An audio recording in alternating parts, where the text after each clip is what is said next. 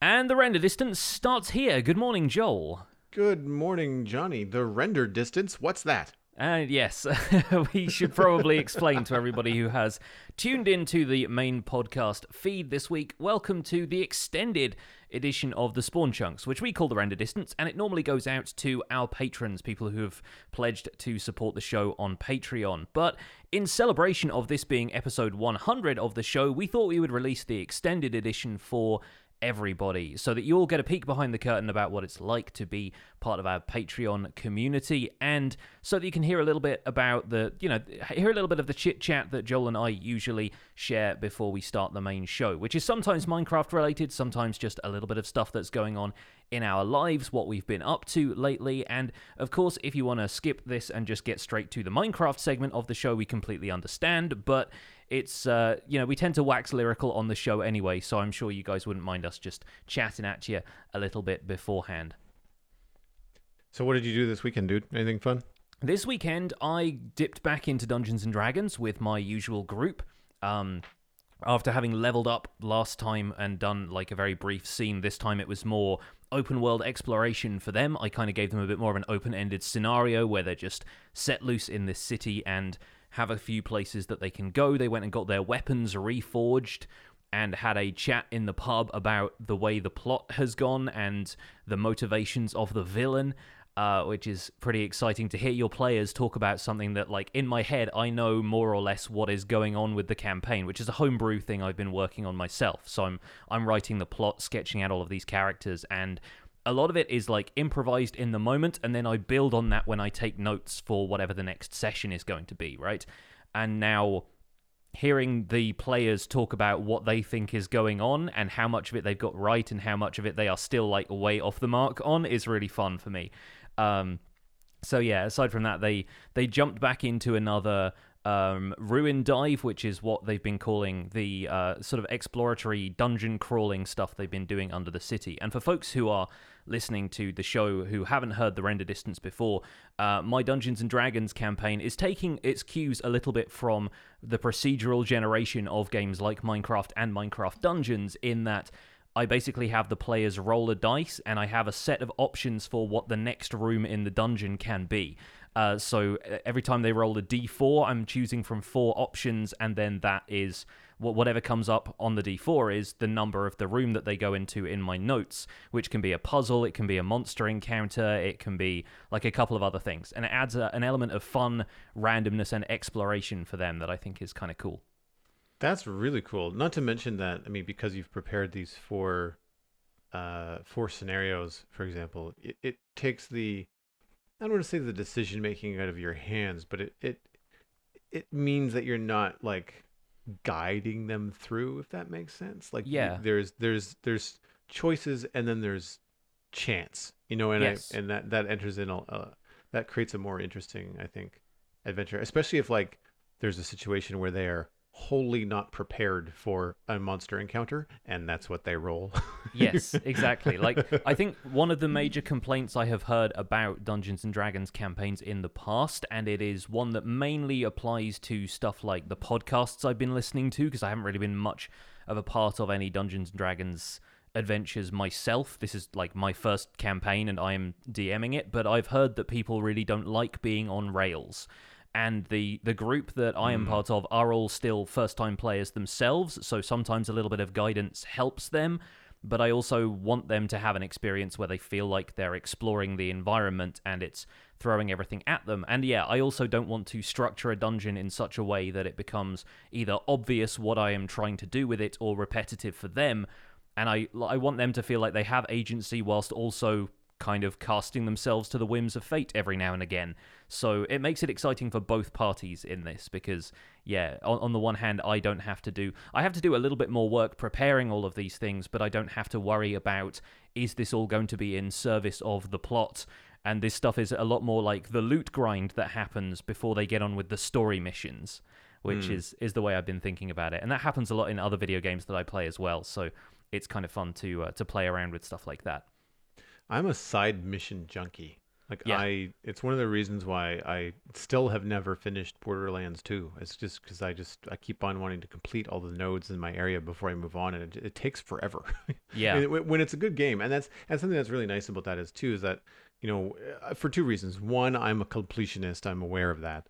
But two, I genuinely enjoy the exploration and finding what's out there, and in a lot of cases it makes the game easier for you long term. It takes longer, but because of all the stuff that you found, or if there's any kind of monetary system in a game like Borderlands, then you end up with much better gear because you can buy better stuff, Yes. so that really difficult boss encounter, like at mid game, you're just kind of like, well, it was difficult, but I still survived because I had this, like Yeah. some amazing, weapon or ability or something like that you've unlocked far ahead of other players because they went solely story mission, you know.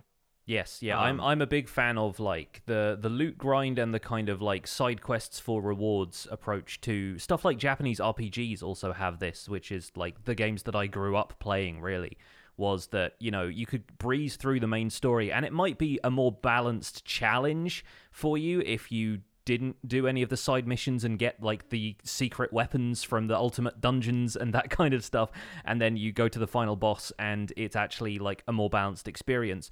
I was very much not that player. I was the one who would go and do all of the optional stuff and beat the optional bosses before I beat the end bosses, who are largely speaking very underpowered by the time you've done everything you can do in like a Final Fantasy game, for example. And so, yeah, I'm trying not to get that way with the Dungeons and Dragons stuff, where I just give them stuff that's going to make them OP by the end of the fight. But then that's the cool thing about D&D as well, is being able to make up a few extra numbers on the fly, and you can scale the encounters based on the party's abilities instead of it all being programmed ahead of time like it is with RPGs video games.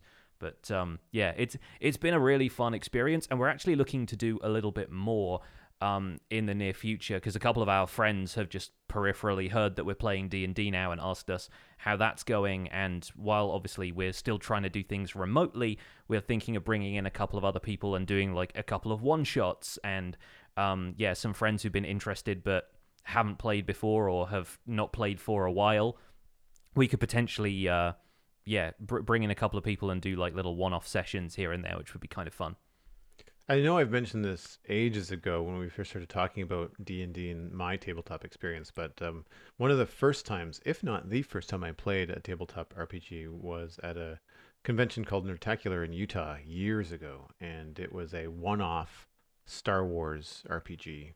So you were very familiar with the world. So what was nice about that is that as they were describing what was going on, what a battle droid looked like. So you didn't have to. I mean, you could imagine the scene, and you had to kind of like set up the scenario in your brain, but you had the visual reference from all the movies and video games that you could just kind of like piece together as to what was going on. So it was very clear. The production design is done for you, basically. Yeah. The art direction was all done, and so that was really cool, and it was a lot of fun. And we had like a mixed bag of people. There was no Jedis, that was the rule, but we had like an Ewok with a little blaster. We had a Wookiee. I can't remember what I played. I might have been the Wookiee, or I might have been like a smuggler type character. But it was cool. We had to basically the scenario was basically just like get into the hangar, and get access to get into the hangar and get access so that you could get on the ship and escape. And the battle droids are trying to block your escape. And so there was some puzzle things, open doors, and then also some battle with the droids and whatnot. It was fun. It was really cool. The one-off thing is nice because for people that don't, they want to try D&D or they want to get into it, but then they don't necessarily know if they can commit to weeks upon weeks of regular play. Yeah, campaign stuff. That's when I started out with my group, I wrote a one-shot and said, well, we'll just do this to see if we like it. And it turns out they did. So we kept the same characters and we kept going. But yeah, it's like that. There's a couple of other systems that I want to try out. There's some that are way more complex and some that are way more simple.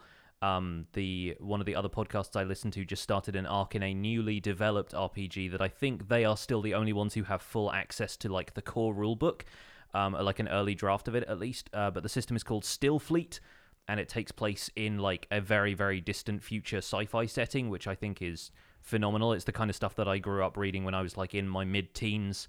all the kind of like sci-fi masterworks of the 70s and 80s, and it has very much that like very weird take on what sci-fi with real aliens could be.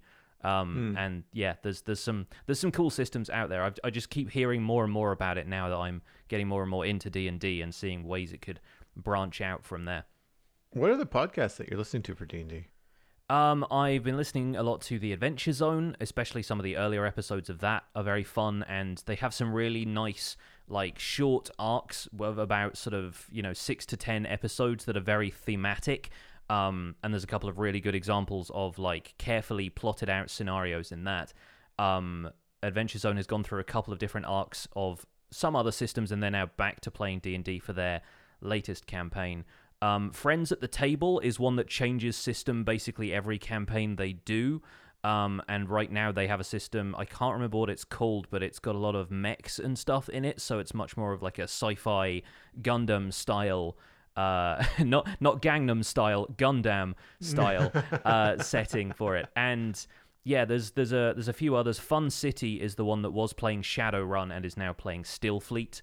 There's also a D&D podcast that I recommend frequently, but with the proviso that it is a very adult show, which is called Rude Tales of Magic, which is D&D, but yeah, very explicit and hilariously funny if you're into that kind of thing. But if you're the kind of person who balks at swear words and lewd stuff, definitely avoid it. It will not be for you. But yeah, anyone who's into adult humor and wacky stuff of the kind of like, I want to say a Rick and Morty level, and I don't know if that will be an insult to the creators of Rude Tales, because I don't know how they feel about Rick and Morty in general. Tends to be kind of a controversial show, but yeah, it's that sort of level of like brash, brazen kind of humor that really kind of sets the tone of the show. I do find it tricky sometimes when you're recommending podcasts, having spent now several years doing Minecraft content, Minecraft podcasts with you, lots of streams, stuff like that.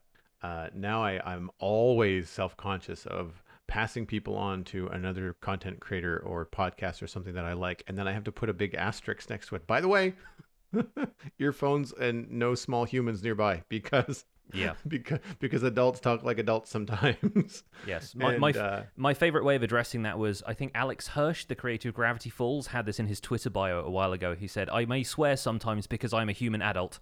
I've always just preferred that as like, obviously we don't swear on this show, and I tend to keep my own content family friendly, but people occasionally come into my Twitch chat and like, do you swear occasionally in videos? I'm like, yes, I sometimes swear intentionally in videos. I just always cut it out because I don't want people to like have to hear that if there's especially younger viewers and listeners and stuff. But yeah. It's one of those things where like we're adults, we're mature and we're comfortable with that level of stuff, and other people don't have to hear it. And something that I find really fun about the Citadel Cafe is that, again, we don't swear a lot or use a lot of vulgar language on the show itself in our conversation, but because of the content that we cover, like, we did years of watching Game of Thrones, lots of stuff on HBO, a lot of that stuff is, would be considered quite risky for, not a family audience for that kind of stuff. So you can't have a family-friendly podcast when you're talking about stuff like Game of Thrones. But what's funny about having friends on, yourself included, on the Citadel Cafe, when I do content and when I interact with people in Twitch, it's all family friendly. And then on the Citadel Cafe is like the one spot where everybody gets to swear. And so when I hear a friend that I know is another adult and I know swears on a regular basis, comes onto the Citadel Cafe and swears on mic with me, it's that little kind of like aha moment of like, ooh, that was fun. Like I get, it's like a little look behind the curtain of like, hey, there's the real person. Or the real frustration with like, this show, it wasn't very good, or they didn't like a character or something like that. And you can feel, the frustration about that kind of stuff. Like when, I think it happens more when someone's favorite piece of content, like a book that they really like, is adapted into a film or TV show, and it's terrible, and they're so mad, and then the swears come out. Unless you're my friend Megan, and then she just swears a lot anyway. So yeah, it's funny. Love you, Megan, but you're a sailor. I had a conversation with somebody, and I forget who it was, so I apologize if they didn't want me like mentioning this. They did sort of just DM me. And just ask about like my decision to keep my content family friendly, knowing that once again I am an adult human who swears occasionally in his personal life. And they were saying, is it something that you do for just viewership to make sure that like the maximum amount of people can come and see your videos. And to me, it's sort of like it's that plus a certain amount of responsibility to the community, plus having worked in like safety for kids online games before. Like for people who don't know, I used to work for Disney Interactive a while ago, working on like some kids entertainment and places where like there were chat filters in place and stuff like that. And you know, I just have a sense for that kind of stuff, and I realized that it didn't necessarily have to be part of my brand. One of my favorite comedians, Bill Bailey, is a guy who probably swears a fair amount in his personal life, but never really swears in his like stand-up comedy.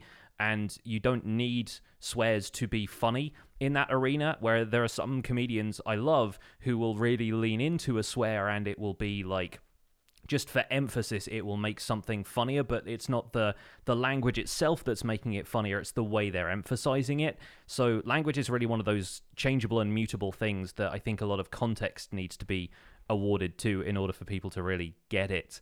And obviously there are some people who are turned off just by the usage of that language without any, you know, any context for why it is being used.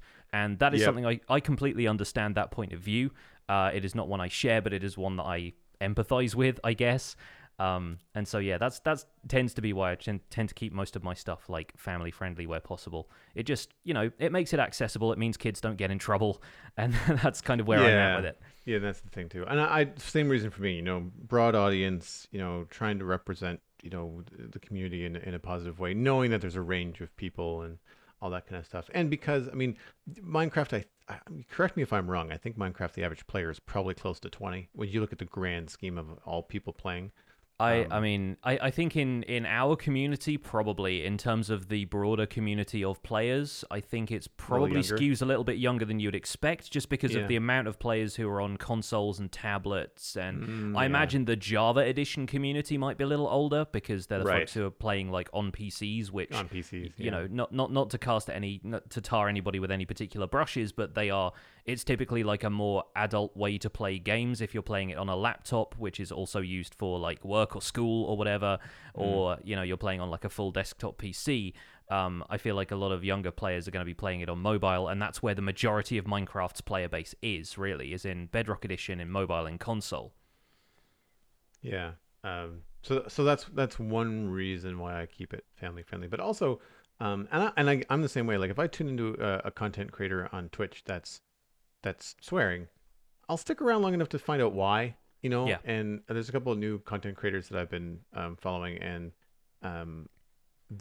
they do swear, but it's in context. It's not every other word, because they can't expand their vocabulary, past one syllables. You know, and so it makes it more funny more fun when the swears happen in appropriate places, like being chased in a dark cave by a spider. I fully expect swears.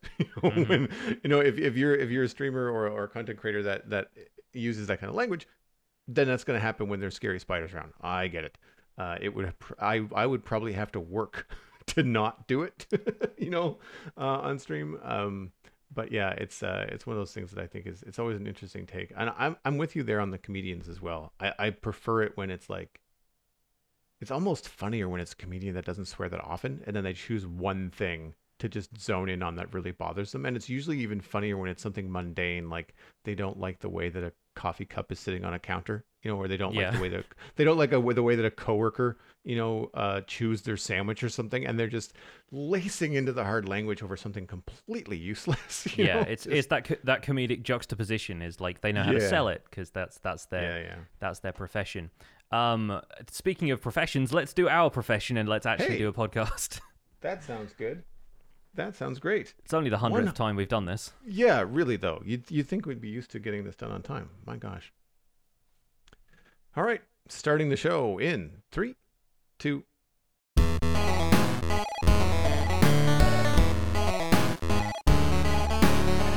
Welcome to the Spawn Chunks, episode number 100 for Monday, August 3rd, 2020. My name is Joel Duggan, and joining me as always is my friend Johnny, who you may know better as Pixel Riffs. Hello, sir. 100 episodes! Woo!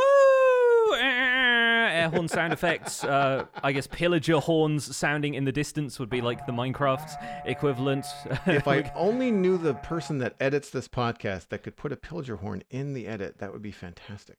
We'll see if I remember after we've done this show. Well, welcome in, folks, and I hope everyone enjoyed listening to The Render Distance if you stuck around for that. Thank you. Just wanted to give everybody a peek behind the curtain at what the patrons of the show get by subscribing to the show at patreon.com/thespawnchunks. You hear us talk about it every week, and now you get an idea of the stuff we talked about. If you've skipped ahead to this point in the podcast, we just had a conversation about Dungeons & Dragons, swearing in media, and why we don't do it in our own shows, in our Twitch streams and videos and that kind of stuff. And I feel like it's always fun to have a bit of a conversation up top, gets us warmed up for the show, and for the folks who are listening live in Discord right now, gets them to, lets them get to know us a little bit better. So if you listen to The Render Distance, thank you. If you want to hear more of it, once again, patreon.com/thespawnchunks. And stick around for the post show because I played a lot of Satisfactory this weekend and I'll get a chance to talk about it then. Oh, yes. And since this is the first of the month, I want to extend a huge and big 100 episode thank you to all of our patrons who support the show. You are a massive part, an essential part of making the podcast, allowing Johnny and I to take time out of our busy weeks to produce the show ad-free. So thank you. It's wonderful. We couldn't have asked for a better, more supportive community, and it's continuing to grow. And it's just fantastic to be a part of this 100 episode train. Yes, if you want to see people post images of camels in the Discord every week, then join up to join our Discord. And yeah, if you're just curious about what the context is for that, I'm not going to tell you, and that's why you should become a patron for behind the scenes peeks like this. But once again, as Joel was saying, thank you guys so much for supporting the show. It really means a lot. So this has been a big milestone for the show, and this is also more or less 2 years worth of the Spawn Chunks, but it's been an average Minecraft week other than that. So Joel, what have you been up to in Minecraft this week? Well, speaking of Patreon, actually, I took a tour of my Patreon server. It's called Infinity Cove, and it celebrated 1 year on August 1st. And I've been on the server before. I don't play on it myself. I don't have the time. But there's now 20 odd members, doubling since I think last year.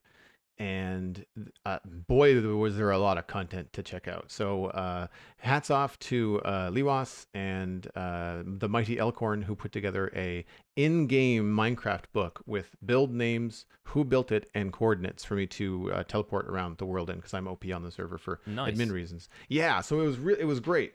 And then there was some guided tours of more complicated builds. Cough cough, mini packs. Holy smokes. And there's just a lot going on the server. And it was really fun and inspirational to see a very lively server, first person walking around, that's not as old as the Citadel, but has way more active players. So the Citadel is like 3 years old, I think, but there's only 6 of us. And really only half of us play, consistently. So, it's great, but there's not a lot of builds happening because it takes everybody a long time to do stuff. But it makes me think, though, having watched and seen the stuff on Infinity Cove, I should try to organize more. The Citadel is more active now, and I should try to organize more group projects, where we can work together and get something larger done faster. Yeah, team up on something. Yeah. Yeah, so I think that's going to be probably part of the future for things like the Medieval's Realm that we're going to do on the server. But anyway, Infinity Cove, there were Zen gardens, panda sanctuaries, lighthouses, wizard towers, an absolutely massive stone statue. There's some images being shared in our live Discord right now, which is just phenomenal. And like when I'm talking big statue, I'm thinking like the Argonath from Lord of the Rings, like just huge. Yeah. Huge. Really, really fun to walk around and see all that kind of stuff. It was very inspiring, and it's got me excited to do some cool things. Also, I think the Veil, which was Skull Daisy's build. I didn't want to drop too many names because I'm going to miss people. But there's just a lot of really well thought out and developed areas. So it's not just like one thing plopped into the landscape. Everybody kind of bleeds together. There's like a town area, and then there's like as people get farther away, you walk into another build. It's not just one build. It's more like a dozen built by one creator, and they all kind of mesh together. They're not just plopping things kind of like willy-nilly. And so it really felt fun. It felt like there was a lot of artistic expression, I guess is the best way to put it on the podcast. And there is a VOD, so you can check out my VOD on twitch.tv/Joel Duggan. And I believe my friend Steven ESC did a tour on Sunday as well, and he was interacting with some of the players. I was doing more of a how many people can I showcase on stream, so I didn't have other people on mic. I was kind of bouncing around. Yeah. But Steven did like some walkthroughs, and I think he had some people on Discord and stuff walking him through. So it was very, very cool, and I'm excited to get into Minecraft and do more because of what I've seen on the server. As for the Citadel, I'm on a big build, so I'm taking small chunks out of the underside of the Nether and developing the Netherite Hall, which is my personal exercise in trying to learn how to use Blackstone efficiently. And I'm finding some uses for it, but most of this weekend was not design. It was just progress. It was knocking out a large area with a lava ceiling, which is treacherous. I died twice and I lost stuff. So sad days. But it was, and I want to say my own fault. The fire resistant potion had run out. The lava was coming down from the ceiling, and I fell off my scaffolding down to the slab floor, which was covered in like an 8x8 of lava. There was no hope. I think the only thing that survived was, I think, a bundle of quartz that I had in my inventory that just kind of popped outside of the lava. The dumb thing is that I had a decent, like I had probably a end game silk touch diamond pick on me. I have enough ancient debris that I could smelt it and turn it into, like, it could have been a netherite pick that I was going to say, this is a selling moment for netherite. This is the moment where netherite kind of goes, hello, can I interest you in an upgrade maybe? Yep. I find the grind for ancient debris boring, and so I found some and I put it away and I forgot about it. I just haven't used it. And so, mental note going forward, I will probably do that. And it's a good incentive for me to tweak my custom texture pack to have some cool netherite tool designs or something fun. I might do that on stream. But yeah, so the netherite hall, it is more than 100 blocks long. There are big 2x2 pillars every 5 blocks, and it's long enough that you can't see the other end. It is spooky, and I love it. I'm actually thinking of doubling the length, help me now, because that effect would then last longer when you're in it, and when you're in the middle, you wouldn't be able to see either end. Yeah, that's pretty cool. That idea. I love that idea. So that's where we are with it. There's really nothing to report. It's an empty box with pillars in it right now. Yeah, it's funny. It's funny how the fog effect in the Nether is something that a lot of people have been telling me in my comment section to turn off the fog, because you can do that in Optifine. I think a couple of content creators have done that recently, just to see the Nether like extend outwards towards where the render distance in the overworld would be, instead of being kind of like a little bit more claustrophobic with the fog around you. But personally, I find the fog so effective that it's actually worth having, because for a start, you get those really interesting different biome fog colors in the Nether now as you move around the different biomes. But I think so much of the atmosphere of the Nether comes from that stuff. And so I'm much more interested in seeing effects like you're describing, where you're standing at one section of a room and you can't see where it extends off to in the distance, the sense of the unknown and that foreboding that comes with the Nether, especially now it's got great ambient sound and a really cool soundtrack and stuff as well. I think it really adds to the effect of the Nether, really. I'm running Fabric, and I don't remember what the fog settings are. I think there's simply an on-off toggle. I don't think you can set the distance, because normally what I end up doing is with Optifine is that I would turn fog on, but I would usually push it back a little bit. Yeah, but not a lot. There's like 6, 8, and 10 or something. I can't remember, but I would have it whatever one tick past default would be, just to see a little bit farther. And most of that was just because I had some really cool builds in the overworld, and I wanted to see them from farther away than what I was getting.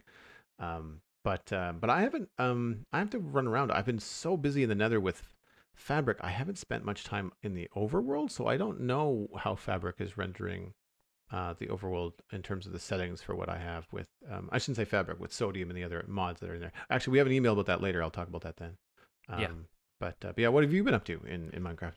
Oh, I've done a lot this week, actually. It's been the start of a new Skyblock series, which is always super fun. The new Skyblock map for 1.16, Dr. Trog has made a couple of interesting updates to it, which I don't think I covered last week, but I may as well cover here now. So you start off on the regular vanilla Skyblock Island in the overworld, but as soon as you mine and collect a piece of dirt, it transports you to the nether, regardless of what you've taken out of the chest or if you cut down the tree or anything, like whatever you normally do in Skyblock. As soon as you start thinking about making a cobblestone generator, usually by digging up some of the blocks of that grass island, it teleports you to a similar island in the nether with a warped fungus and some blackstone and a piece of soul soil, and the chest on this island has some blue ice and a bucket of lava in it, so you're supposed to make a basalt generator to get yourself back to the portal that'll take you back to the overworld.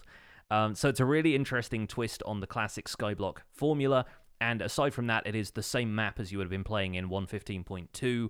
It's got a pillager watchtower and a witch hut in it in the perimeter in the overworld now as well, so that's super fun, and it really feels like a new lease of life for Skyblock for me, because with that series, I started it in an earlier version of the map, so I didn't have the witch hut or any of the newer structures. I just about found the ocean monument. I'd gotten quite far in terms of progression. I had diamond gear and villagers were trading me stuff. I had beaten the dragon, so I'd got some elytra and could fly around the Skyblock world, but I kind of like starting again with that now. It gives me an opportunity to go over some of the decisions that I made in the first one and think, could I have done that better? And then I've made a better mob spawner as a result. I've made some improvements to some of the early game stuff I was doing, and I'm going to make things prettier as I go. So I'm actually going to work with some more aesthetic stuff fairly early once I can get hold of it. Plus, now we have the option to get hose with fortune to break leaves. Then the sapling grind in Skyblock is actually going to be a little bit easier as long as I have access to fortune that I can use to get, say, dark oak saplings. Then I can hope that tree will be renewable for longer. Whereas in my first Skyblock series, I didn't get more than 2 dark oak saplings out of the original tree, and therefore couldn't regrow it until the Wandering Trader showed up. Which, once again, I think we have an email about the Wandering Trader a bit later, but as you know, he is a little bit useless as far as I'm concerned. So Skyblock has been great fun, been getting into that again, and in the survival guide I am finally working on the project I've been talking about basically since I started playing Minecraft, actually, which is a museum that's going to contain every block and item and mob in Minecraft. And yes, there are some things that you can't bring to the overworld, so there will be sections of the museum in the nether as well, but I'm looking forward to really getting into this project. I've chosen a place for it, which is right by a stronghold, so I can include end portal blocks in the museum, and there are a couple of spawners nearby that I've just started excavating. And yeah, I'm planning on drawing ideas from all across all of the stuff I've done in Minecraft previously to bring it all into this museum. So it feels like it's going to be an attempt at my magnum opus, I guess. It's going to be like one of the most ambitious things I've done in the game so far. But considering I've already built a mountain range, I'm kind of up for the challenge at this stage. Yeah, it's like those it's like your version of the redstone sorting system that sorts everything sortable in Minecraft, right? Like it's the artistic builder's version of the sorting system. You're like, no, it's a museum. I only need one. Yeah, of everything. And as somebody who, I sort of specialize in making tutorial videos now after a fashion. They're tutorials that are in the survival game, but I still think of them as tutorials and being informative. And so I feel like, yeah, for the redstoner's dream being something that sorts everything for you and has all of these kind of redstone bells and whistles, the builder's dream is, designing an entire city kind of thing. And the tutorial maker's dream is having the most informative Minecraft structure, which is what I'm trying to do with this. There's going to be interactive elements to it as well. I feel like the experience of going to a museum is more than just looking at stuff in glass cases. To make museums engaging, they have interactive exhibits. They have, stuff for you to press and turn and rub and look at. And there's a bunch of different stuff that will make it interesting. So I have a few exhibits in mind that are going to take advantage of that. At the very least, I'm going to have lecterns everywhere so that I can have written books with information about each of the blocks and items and stuff like that. There are going to be Rube Goldberg machines in the redstone area. There are going to be, a bunch of different things. There's even going to be a bedrock exhibit at some point where you can just go down to bedrock and there'll be like a glass floor over it, and it can be like, this is bedrock. So yeah, I'm looking forward to bringing more of these ideas to the table. But first I got to build the thing, and it's going to be enormous, Joel. I don't know where I'm going to get all the resources from. We had it in one of our screenshots, one of our thumbnails. It was something about journalism, and there was a huge museum in the build, and it was a world that people could go to and actually read books in Minecraft. Yes, the Uncensored Library, I believe, is the build Yes, you're that's referring what it was to. called. Yeah. What kind of are there real world buildings that you're drawing on for inspiration for the museum? There's a little bit of just anything I can get in a Google image search for museum, but that's mainly going to be the outsides, the exteriors, and I'm planning on making it look like quite a Minecraft-y structure after a fashion. I feel like Minecraft sort of has its own identity in terms of build style that I'm trying to celebrate with the structure instead of trying to emulate something from the real world. Not least because if I go with a real world rebuild, if I'm doing it to scale, I cannot guarantee that it will have room for everything in Minecraft in it, because ultimately museums in the real world don't have to think about, can we store everything that exists in this building, because of course they can't, because they curate stuff. That's kind of the point, whereas I want this museum to contain more or less everything, and then some of the time it's going to have demonstrations of what that thing does. And I don't know how much space that's going to take up. So while I'm trying to plan this stuff, I'm leaving myself with room for expansion, and I really can't emulate any kind of real-life structure with it, because it would either be unfathomably large or it would be not big enough to contain all the stuff I have planned. Very cool. I'm excited to see that come together. Yeah, we'll see how it all goes. Moving on to the news for this week, we have a Minecraft Java Edition 1.16.2 pre-release. That released last week, I think last Wednesday.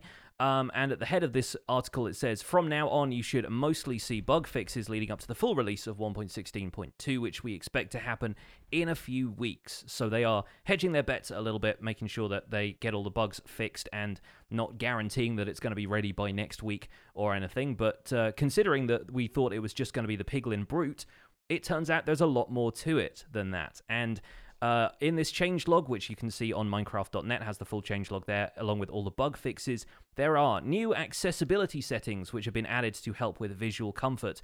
Distortion effects, such as nausea and the Nether Portal overlay, can now be reduced. At lower values, the nausea effect is replaced with a green overlay as an alternative visualization.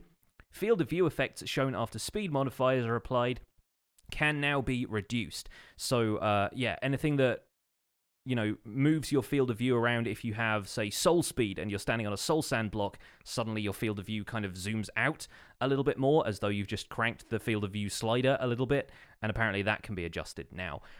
Big changes in 1.16.2 pre-1 include chains now being placed in all orientations.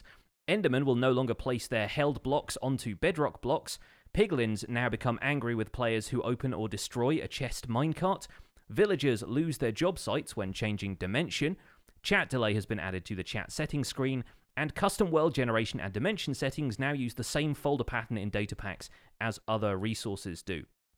There are some notable bug fixes in this one of which I've just thrown in because I saw a bunch of people going, how on earth did this ever get noticed and then fixed? But start off with throwable projectiles getting destroyed on contact with non-solid blocks. An example being a snowball thrown at a 2-block-high flower was going to get destroyed. Now those will pass through flowers, now that has been fixed.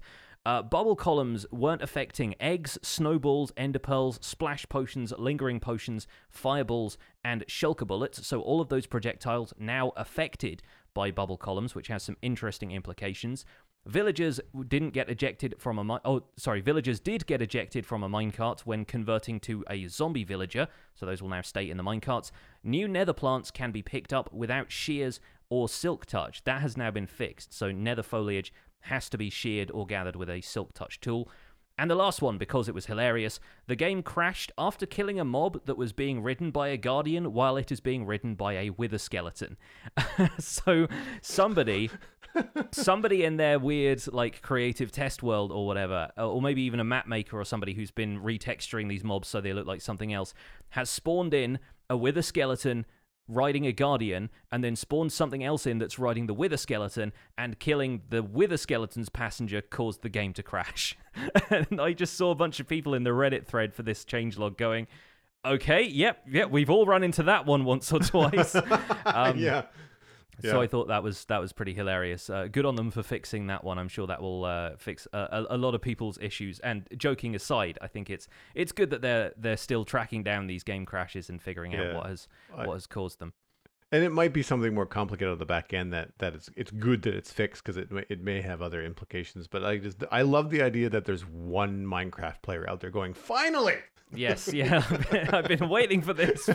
Finally, I can have my Wither Skeleton rodeo with Guardians, and yeah, it's a giant mess. But I imagine it's a good thing that's been fixed, and passenger issues in general may have, like you said, been fixed as a result of that.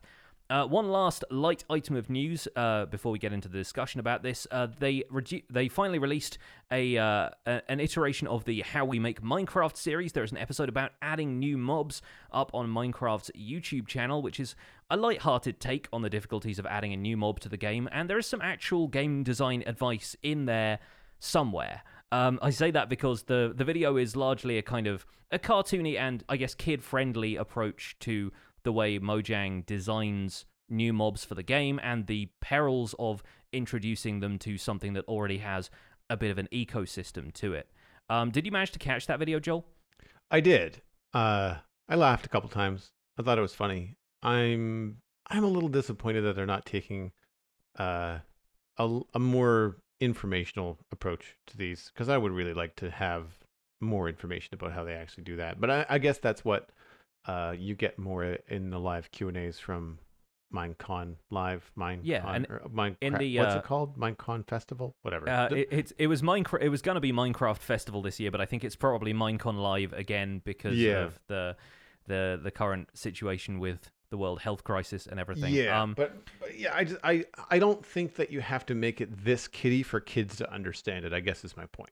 Yeah, and they've clearly got a sort of fun art directing style with it. They've clearly got like it's funny. an aesthetic that they're working to, and yeah, it feels very much like kids programming with a little bit of useful information thrown in there as well. You'll probably get more if you're not keen on this kind of thing. You'll get more out of the Ask Mojang Q&A videos that they've been putting up elsewhere on the YouTube channel. So there is probably a little bit more behind the scenes developer feedback stuff there, whereas this is clearly put together by like a team that's interested in sharing this kind of information with a younger audience.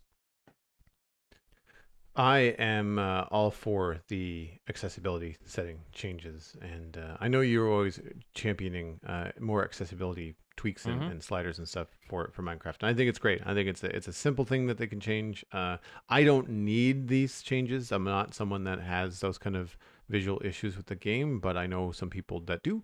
So I think that's great. I am definitely turning down, if not off, the nausea settings on portals.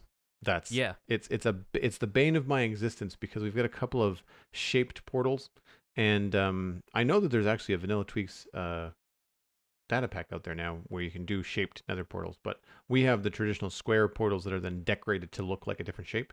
Yeah. And very often you'll find yourself going through a portal facing the wrong way, or you're stuck in a corner.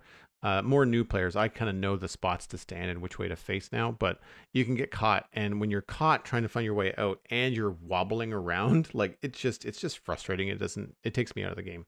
And so I'll be turning that down. It'll also help with some of the sci-fi builds we want to do on the Citadel, where the wobbly thing is not necessarily what you want to happen. It would be better if it was a cleaner, straight, kind of like teleportation through the portal. So yeah, I'm looking forward to that. I actually like the zoom setting that happens when you have swiftness. I find it a good indicator when swiftness activates and wears off.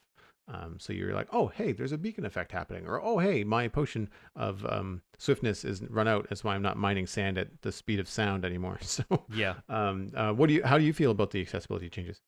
I agree with you. I think the nausea one is good, and I think the swiftness or soul speed one is probably been prompted more by soul speed, because I have been doing a lot more ancient debris mining on my streams, and whenever I run across a patch where there is 1 or 2 blocks of soul sand down one of these long tunnels I'm digging, whether to lay TNT or just to go straight strip mining or branch mining for ancient debris, I'm finding that I just get this sudden lurch of FOV change as I run over that block when I speed up, and then that gets a little bit disorienting, if not nauseating. It's definitely a little bit like it feels uncomfortable. It feels like something that's just like maybe it should kick in if you're on a large patch of it and you're really taking advantage of the soul speed effect, but I'm just walking backwards down this tunnel and then suddenly it's like I've, keeled over backwards temporarily or something.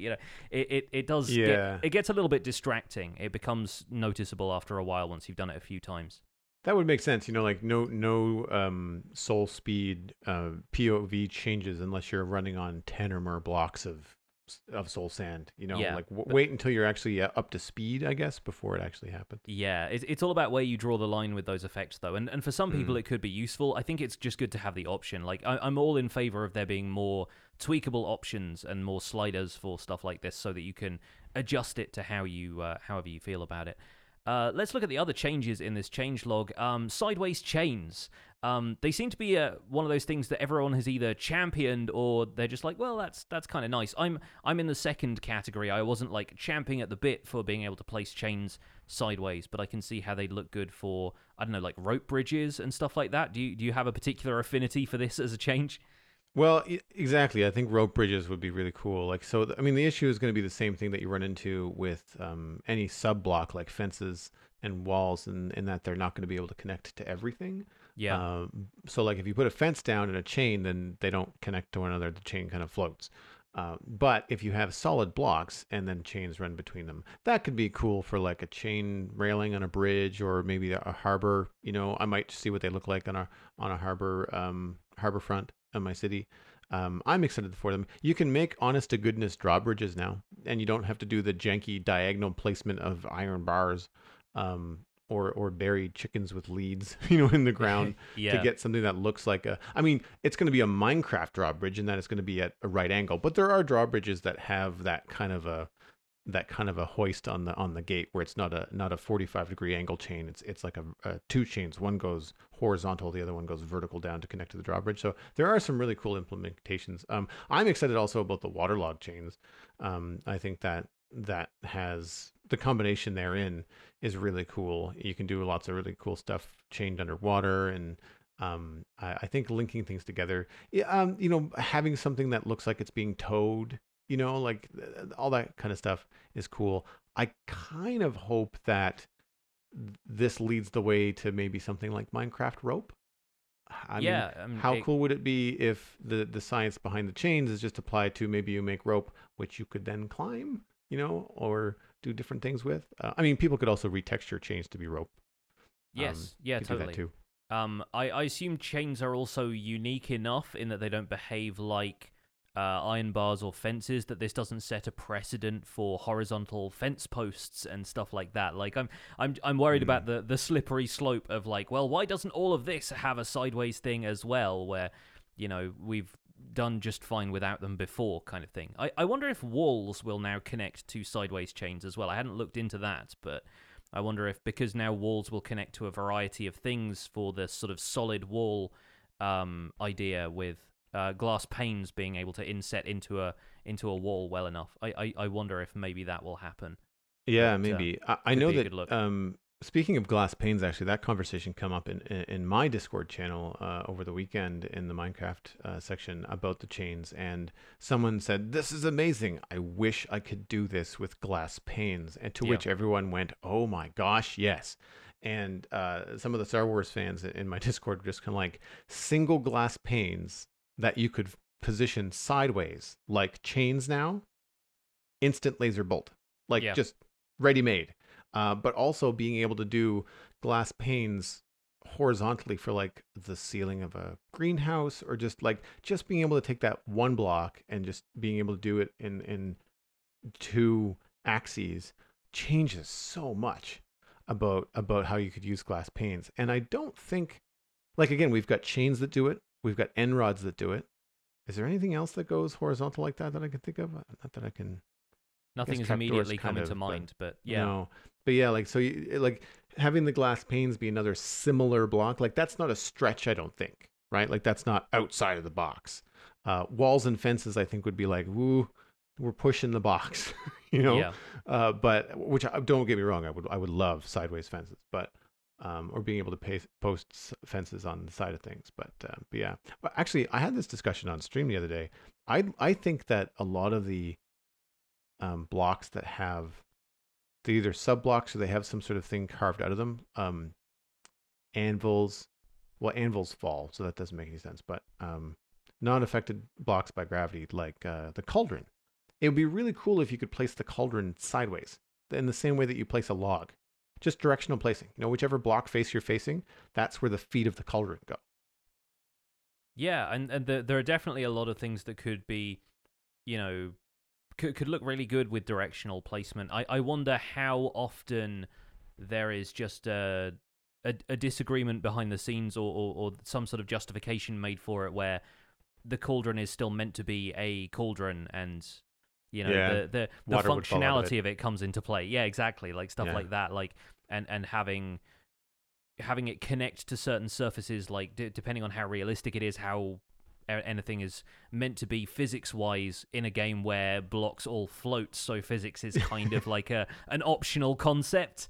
Sea scaffolding, yeah, exactly, yeah. So there's some interesting arguments, and we could definitely get into that. I think maybe something to be saved for a roundtable episode where we can really pick apart all of the stuff and come to this with a little bit more, a few more examples. We've got bubble columns now affecting all of these projectiles. Again, I think ender pearls is the big one here, because technically that means you can throw an ender pearl and it will stay hovering in this bubble column, which means as soon as you trigger something that causes the ender pearl to land or impact on a block, you teleport there immediately, but the ender pearl will stay floating there indefinitely until you trigger that, so it makes teleportation possible, which is a concept that people have been doing for ages now with other things. They've had slime blocks being able to kind of juggle ender pearls in place until you're ready to stop the slime block machine, and then you get teleported back there.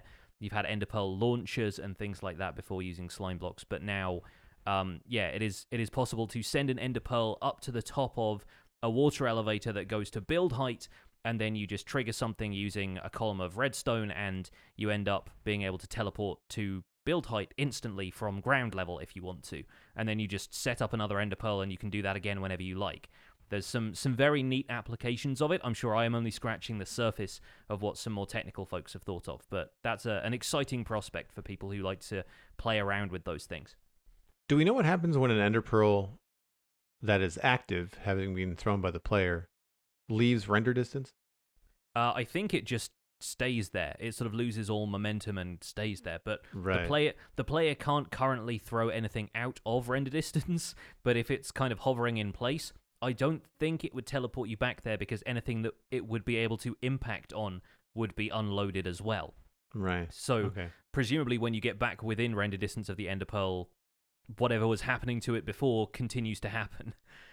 Because I'm just thinking about, like, if it works with bubble columns, I wonder if it'll work with, like, waterways and stuff like that. But I guess it would impact the ice in the waterway. So it'd still be affected by gravity. The bubble column is the thing that's keeping it afloat at that point. Yeah. Right. So it's a vertical thing, not a horizontal thing. All right. Yes. It's interesting. I'm looking forward to the future Redstone Genius videos on YouTube.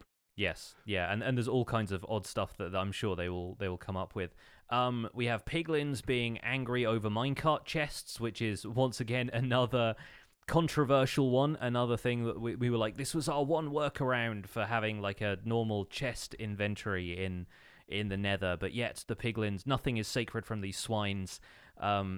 We've got to deal with that now as well. And it was an oversight perhaps, but I felt like it was kind of fun to have one thing left as a workaround, aside from redstone component inventories, which I presume are being left untouched only because making redstone contraptions in the nether is fun, and having that process hampered by piglins could be a step too far for people. I don't know how you feel about that one.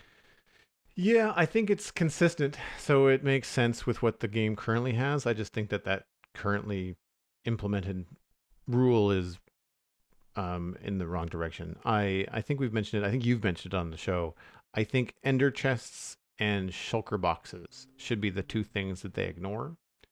And then I'm fine if everything else is like that. Sure, if you want to make the nether harder, that's awesome. I don't think it would be I think it'd be too difficult to differentiate between player placed chests and chests that are, in the world or in the Piglin bastions. And then that just wouldn't happen at all. I've been able to deal with it by just having spawn proof nether and us not being in line of sight of piglins. It doesn't happen to me nearly as much. I get hit actually. I've been killed by piglins more for mining gold and for not having a gold helmet on than I have for opening chests. So it's not a big of problem as I thought it was going to be for me as a player. But I do think that like the end game reward of having shulker boxes as your go-to and having ender chests in the nether would be a good way to say like, all right, well the piglins don't get mad at those because they don't know what they are, that kind of a thing. The minecart chests, I tried that and it's not as useful as you think. Interacting with a chest is so much easier than the hitbox and trying to interact with a minecart chest. Yeah, the amount of setup it requires as well, bringing the minecart, the chest, and the rails with you everywhere, and then if you break it, it breaks down into separate items, and you have to recraft it again. There are steps there that I thought was, I think, a worthwhile balance between it being awkward to put together, but then gives you something that's a workaround from piglins aggroing on you. But I guess if you wanted to leave one somewhere as a permanent storage solution, then maybe that was a workaround that they didn't feel like was something they wanted in the game. I don't know. But that's one mild inconvenience, I suppose, over the joy that is the Nether update thus far. Speaking of which, we have warped roots and crimson roots and stuff like that now have to be picked up with shears and silk touch, which on the one hand kind of invalidates the shifting floor farm design I was using for them, but that will also still give you warped and crimson fungus. I believe you don't need to get the fungus with silk touch or shears, you just need to get the nether roots. And nether sprouts were already of a category of their own where you had to shear them anyway, so it's kind of moving one plant into the other category.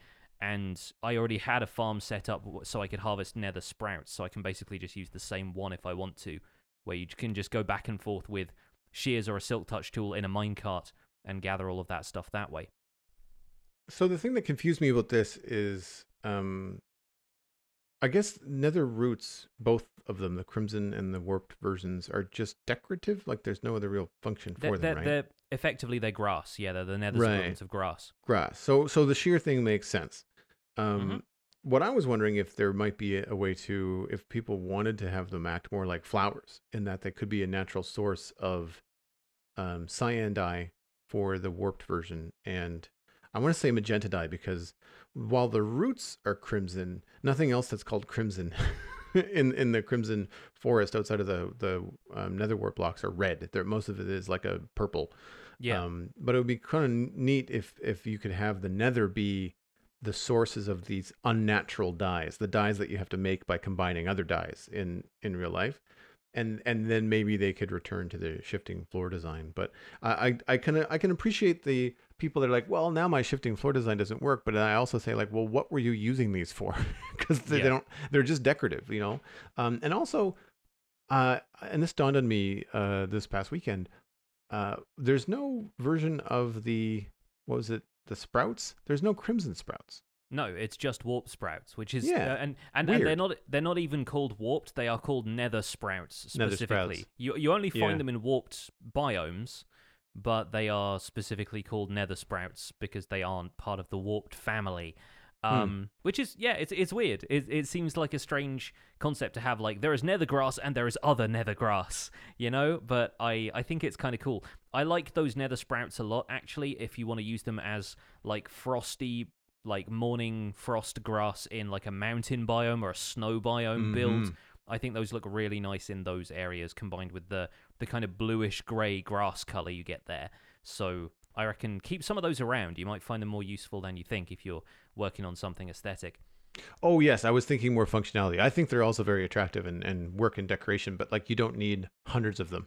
You know what I mean? Necessarily. Yeah. Very, very cool. Right, let's get into the chunk mail for the week. We have some listener email to read. We actually have quite a few smaller emails here, which is kind of fun for our 100th episode, just to kind of throw in a few different things into the pot. This one comes from Coco, who's a landscape artist member and of our Discord, our Patreon, and The subject is loot chest banners. It says, hey, so I listened to episode 99 today, and the loot chest conversation gave me an idea. How would you all feel about randomized banners being a thing in loot chests? Not only would that mean free banners, maybe some cool ones, but it could also be a great source of inspiration for designing banners, especially since there are no other natural banners in the game already, aside from the bland ones in villages and the pillager banners, which are unique anyway. Love the show, guys.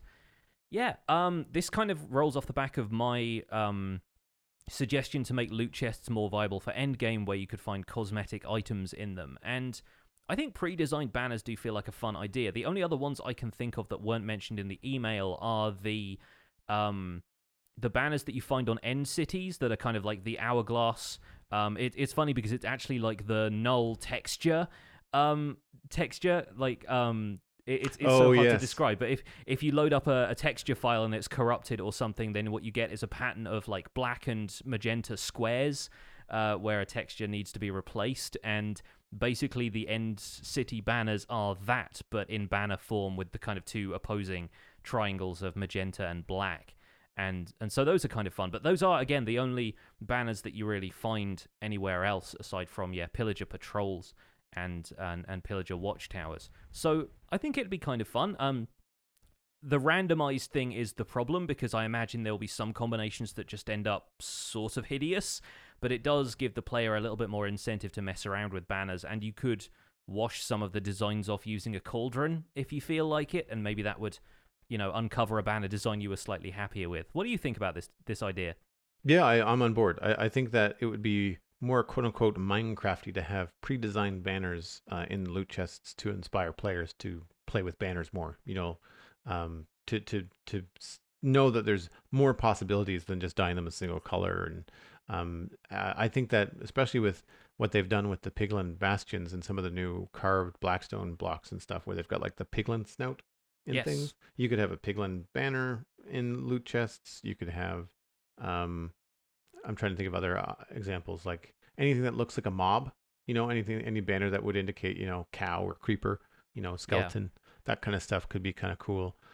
Finding a creeper banner pattern would actually be very useful for people. I mean, a banner that was already emblazoned with a creeper to kind of get around the fact that you have to get a creeper head to make that banner pattern in the first place. I mean, it might be a little bit of a cheaty workaround in a sense, but also, if you've only got one of those banners and you can't control what layer it appears on, then... well, that or just for peaceful players, access to it in the first place. Exactly. Yeah, that'd be kind of useful. And yeah, I have yet to play around with the piglin snout banner pattern that you can get in some of those chests. I do have a couple of them, but most of the time when I design banners, I don't do it in game.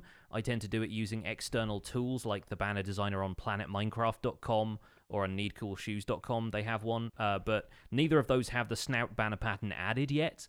I think Planet Minecraft has the globe from the 1.14 update that you get from cartographers, but they don't have the piglin snout yet. So I need to get in game and actually play around with some of that, because I haven't really tried it yet. Some people have said it looks like a cartoon pair of eyes as well, so in the right design it could actually look like a face. So you could end up doing some fun stuff with that. I need to mess around with that some more.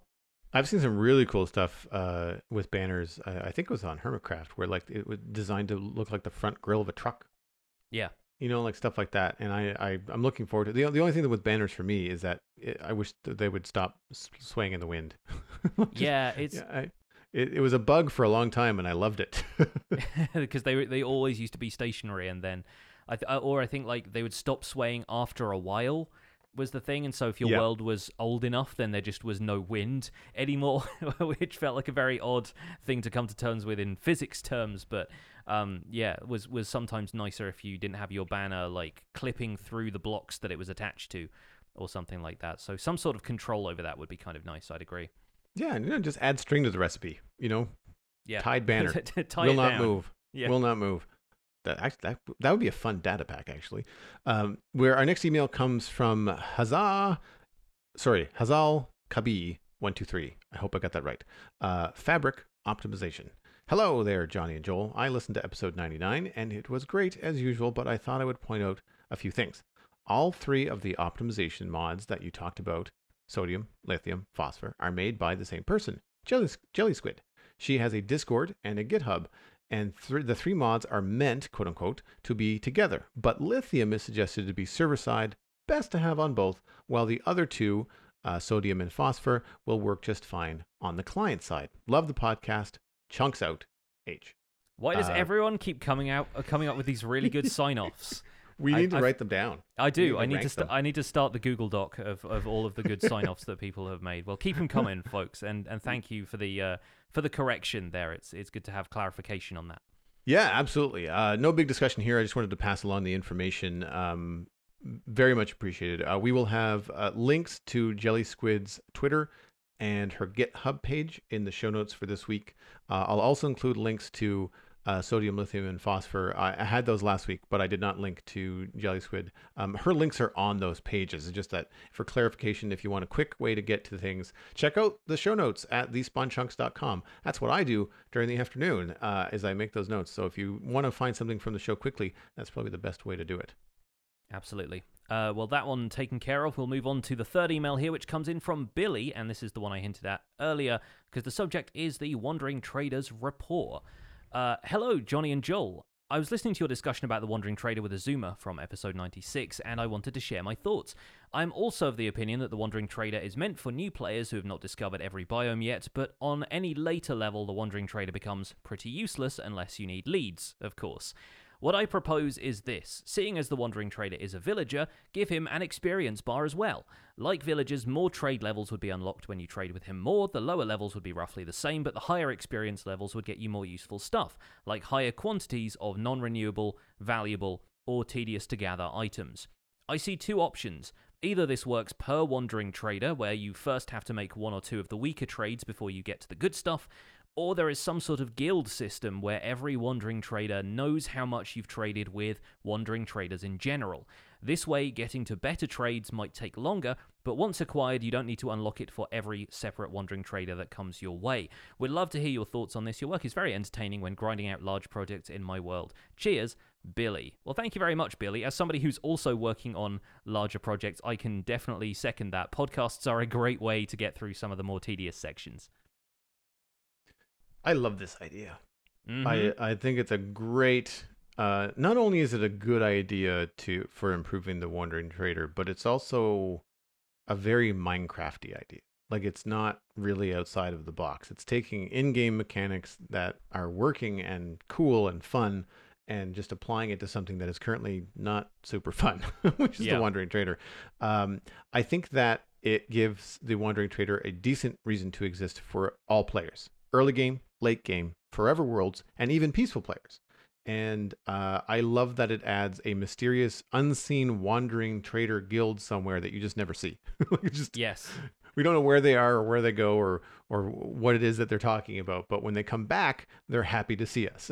Yes, leading that nomadic life. I think, anything to give the Wandering Trader more depth at this point. I love the design of the guy. I do think it's one of the cooler design textures that they've come up with for these kind of neutral passive dudes like villagers.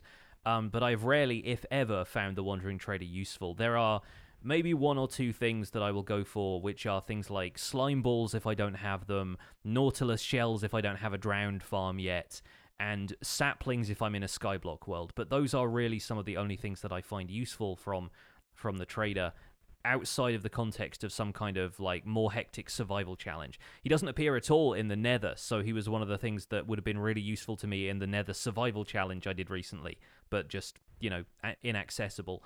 And I've never really seen the point in having both a despawn timer on how long the trader sticks around and having him lock his trades after a few goes. I mean, I understand that if you keep the guy's GUI open, then he can't despawn, right? But then no player in their right mind, especially on a single-player world, is going to do that forever because eventually you run out of stuff to trade anyway.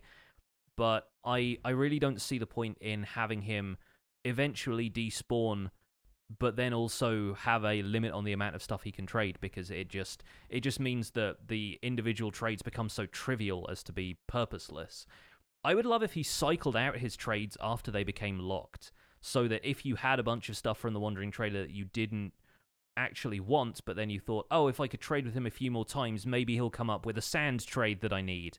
If you're like looking for red sand in particular or something like that, there would be a couple of things that would make it a little bit more functional, that would probably tip me over into appreciating him as a feature a little bit more. And Billy's idea really fleshes it out in terms of lore as well, which I kind of like. The idea of there being a guild of wandering traders is kind of fun to me. And at the very least, if he gave you, not discounts, yeah, but like larger bulk trades, if you traded with a lot of wandering traders before, which I believe is still a statistic the game tracks, then that makes a lot of sense to me. I like the idea of getting higher tier items too. Like the first time you see him, it's the same old stuff.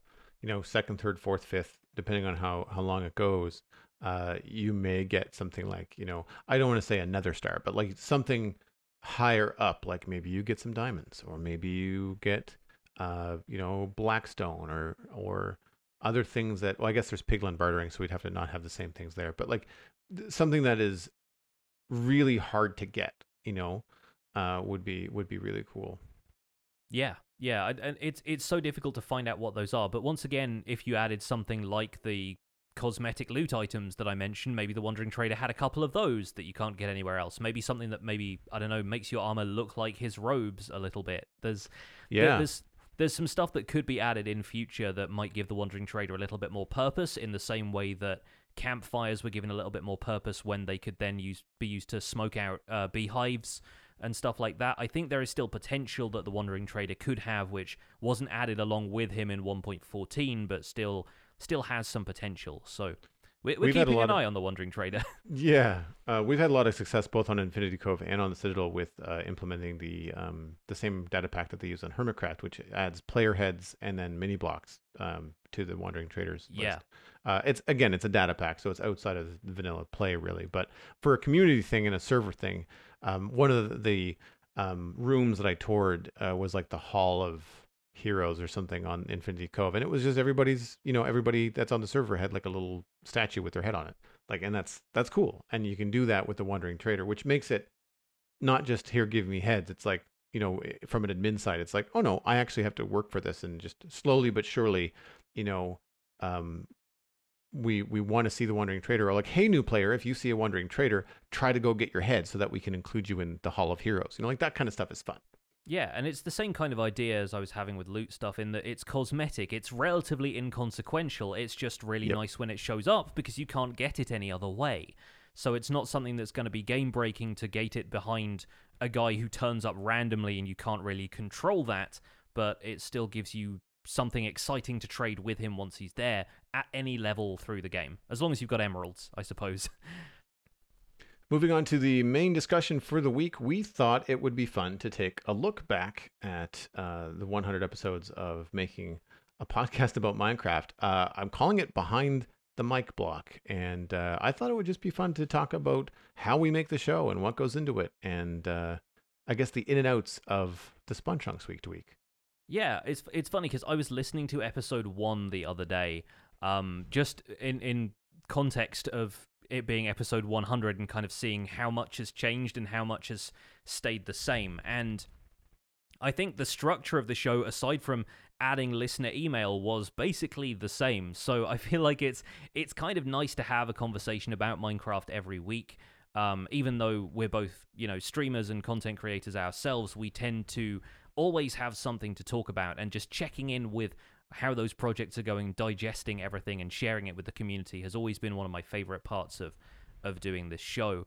I think it's fun to have a discussion about the news every week, and to their credit, Mojang has been very good at providing us with news every week, with the regular snapshots and other things that are highlighted on Minecraft.net. The introduction of stuff like Minecraft Dungeons has been really interesting, getting to explore a new dimension of the game in that sense, and in I was going to say in 3 dimensions, but now it kind of Minecraft's already in 3 dimensions. Thinking about Minecraft Earth, the AR dimension that Minecraft Earth has added was a fun distraction for a while there as well. So there have been some really great changes, really great additions to the game and to the community over the last 2 years of doing this podcast, and it has always been a pleasure.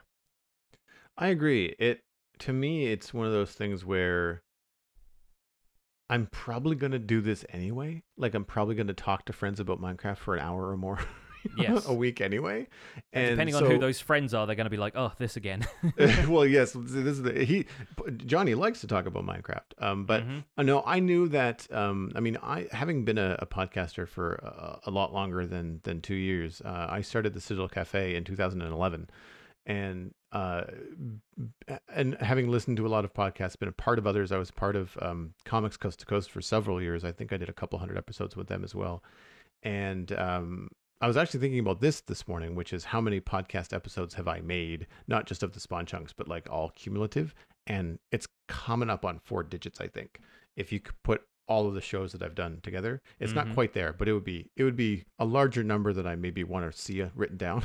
Yeah. uh, but it started off as a fun hobby, but it's turned into part of my job, and I love that. And it's in two parts. It's one because of the supportive and incredible community that we've been able to cultivate and have come out to support us on the Spawn Chunks, but also the content coming from Mojang Studios, as you mentioned, is just like not only was Minecraft new to me and consuming my brain, but I sort of felt that Minecraft was on an uptick, and I don't know if I really realized it at the time.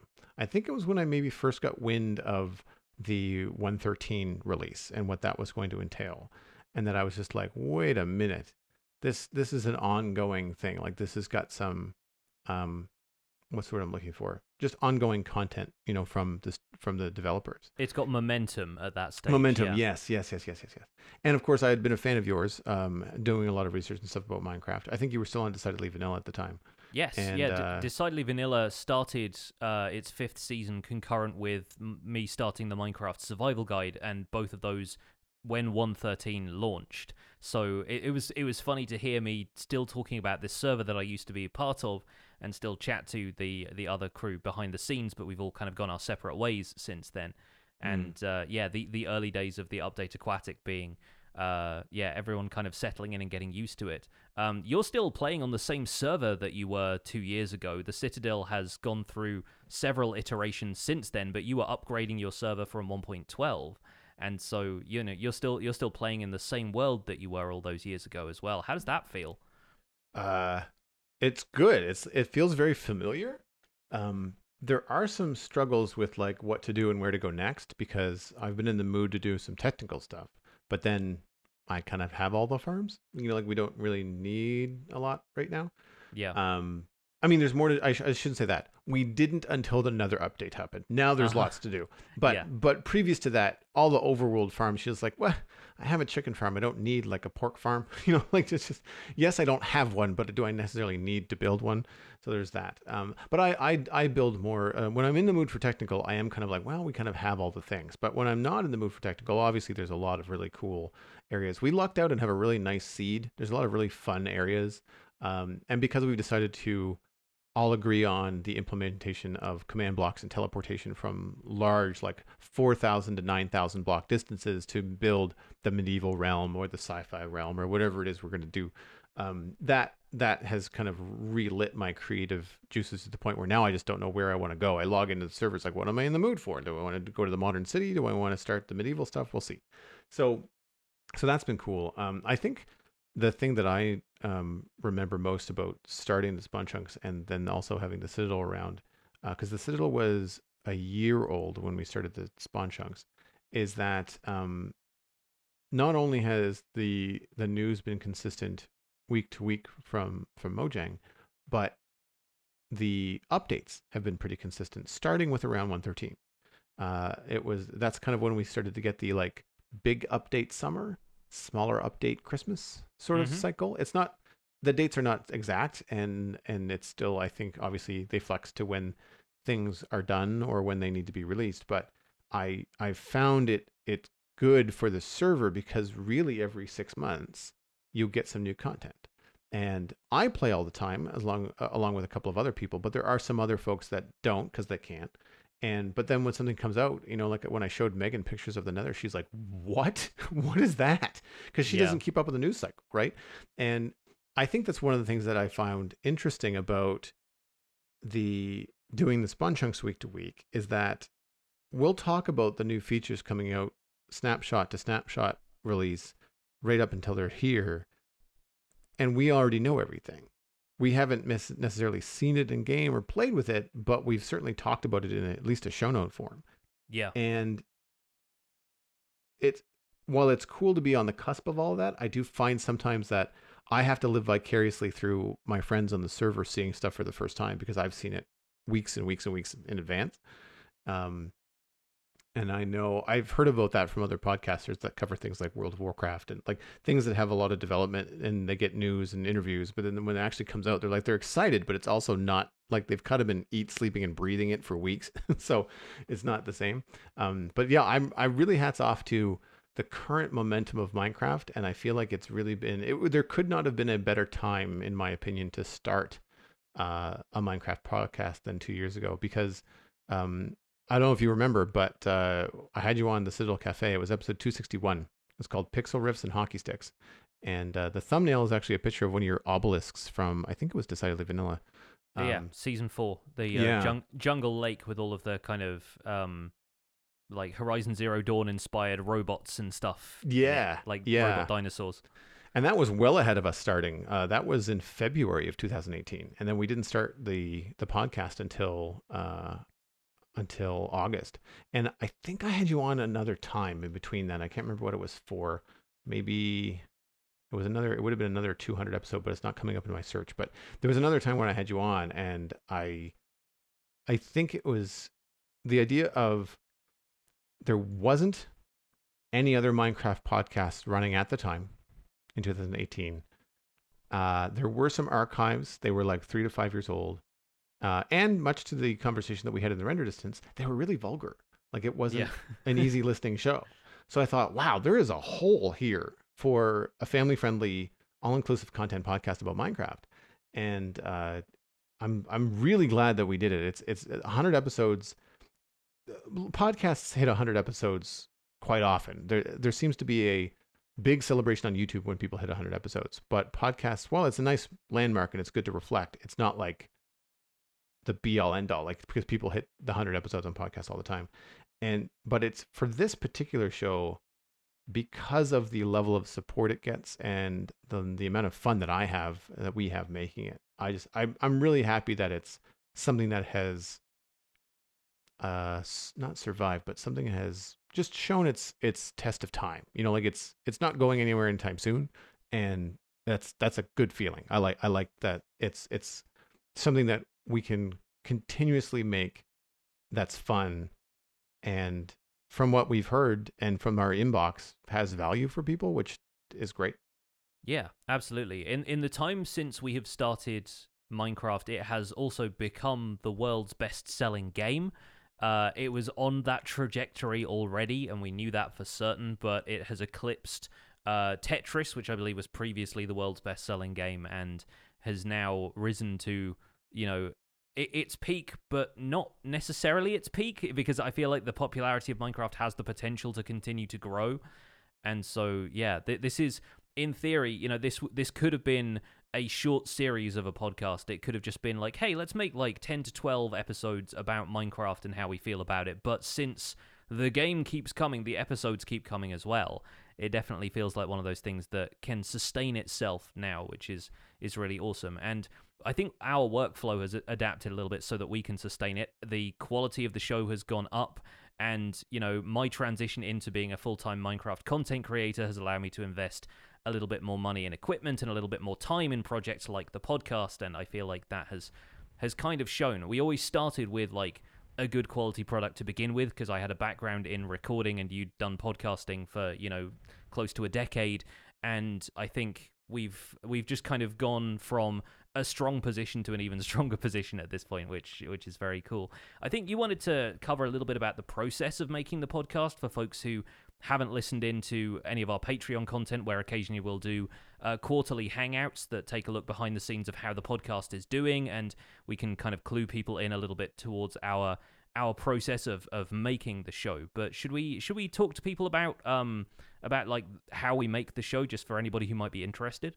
Yeah, I think so. I think we can get the technical stuff out of the way quickly because that's going to be the first thing people ask. The mic that I use is a Blue Microphone Yeti, and it's actually showing its age. It's about 8 years old or more, probably. Well, I've had it since I started the Citadel Cafe, so it's 9 years old at least. Salt of the Um, earth microphones, though. I feel like yeah, a lot of people end up using Yetis.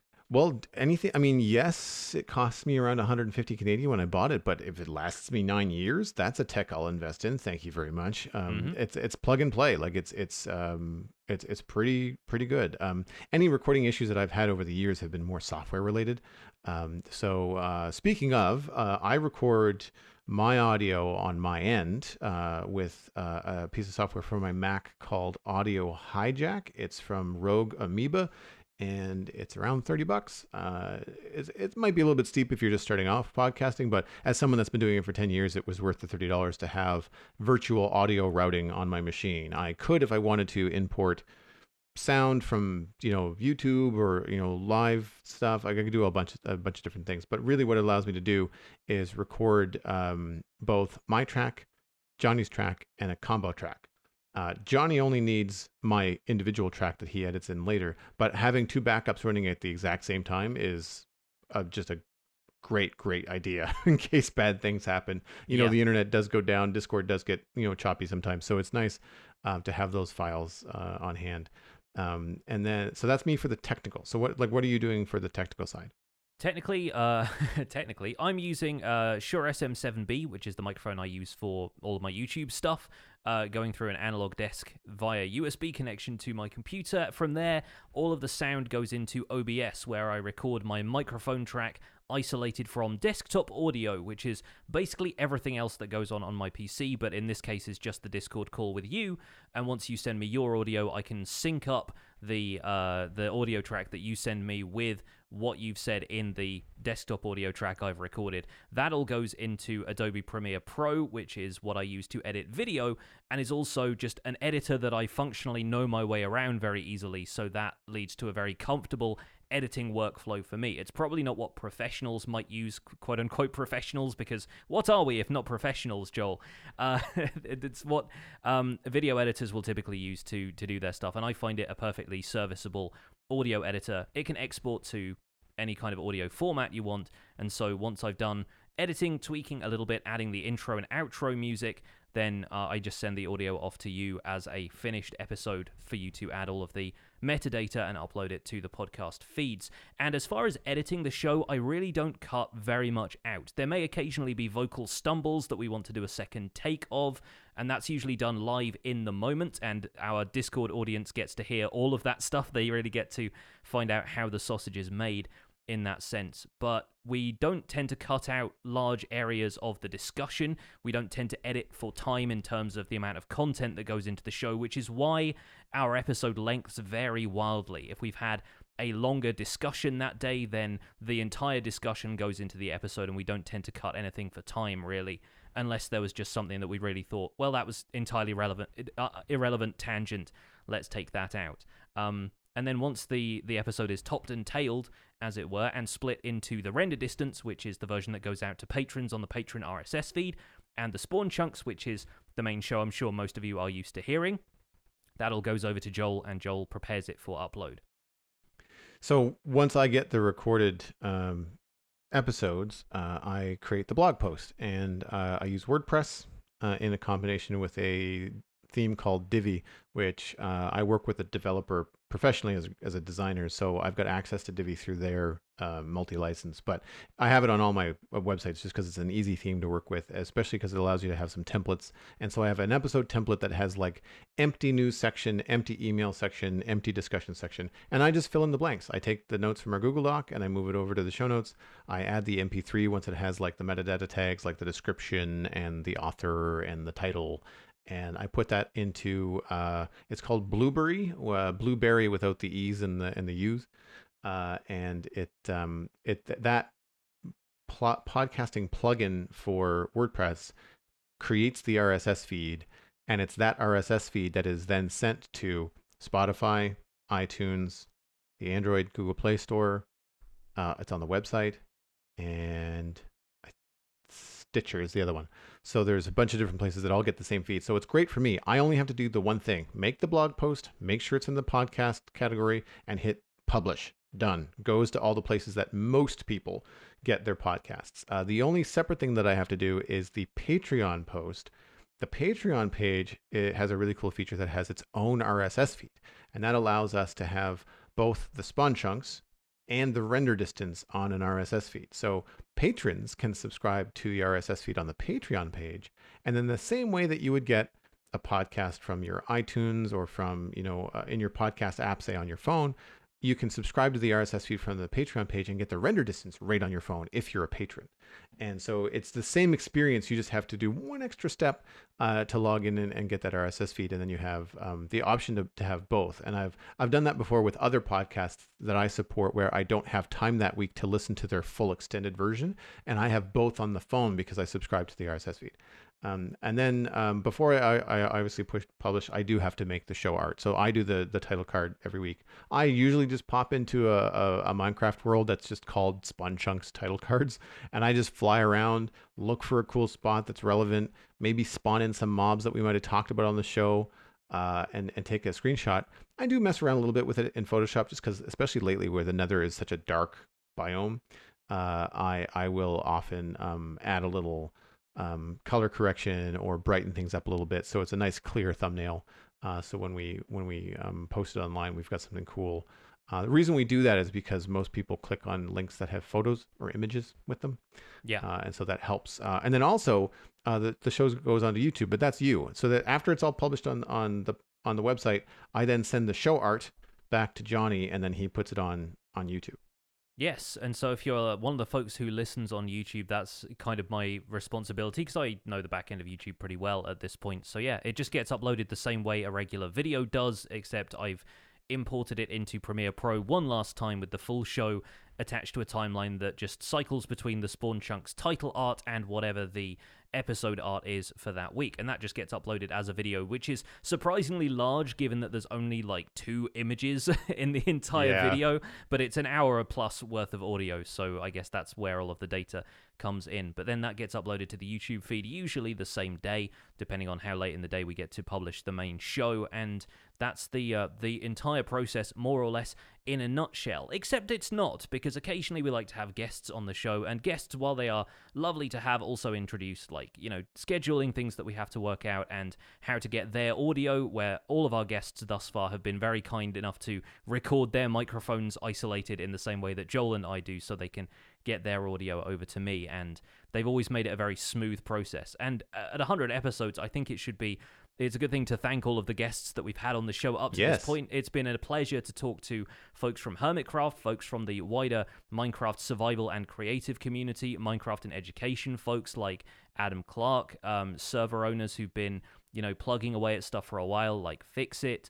And, we've had Azuma, we've had Grian, we've had some pretty big names in the YouTube scene on the show. And it's always fascinating to talk to new people, hear their approach to Minecraft, hear their philosophy about producing Minecraft content or just playing the game in general, and what Minecraft means to them. And that aside, it is an absolute delight to be receiving listener emails by the bucket load at this point, to the extent that we've had to have help with our email inbox so that we can make sure that we can filter out the right sort of emails that we want to read on the show, the kind of stuff that's going to lead to an interesting discussion.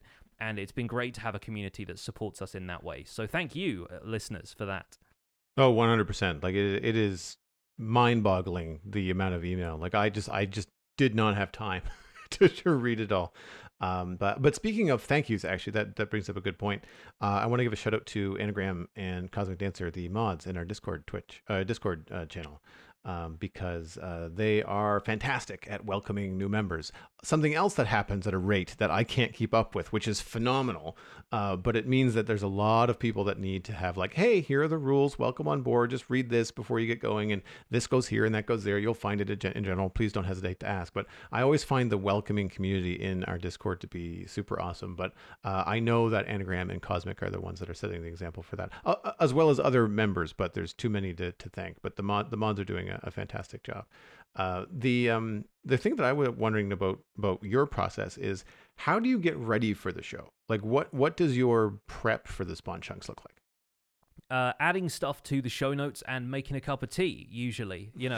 Aside from just making sure that my room is as it usually is when I record, the door's closed, the windows are closed if I can bear to. It's kind of warm lately, so I haven't really been shutting my window for like soundproofing as often as usual. But yeah, typically, like, a lot of the stuff that's in the show notes is stuff that I've looked throughout the week anyway, because of my, I have a vested interest in making sure I know what's going on in Minecraft. So this almost feels second nature to me at this point, typing up a couple of thoughts about how I feel about various things. And in a sense, whenever I chat about this stuff in videos or on streams, I'm keeping a mental note of, oh, that'd be fun to bring up on the spawn chunks. So yeah. I feel like that is now part of my process now. This show is sort of folded into the ecosystem of everything else I do in this game, and it's easy enough to just pop into the show notes and type in a couple of thoughts. How about you? Do you do anything special? Do you have like a ritual that you go through before you start the show? Well, the show notes they're important to me. I've been a little bit late to the game lately. I've been getting to them Monday morning. Normally, I'd have them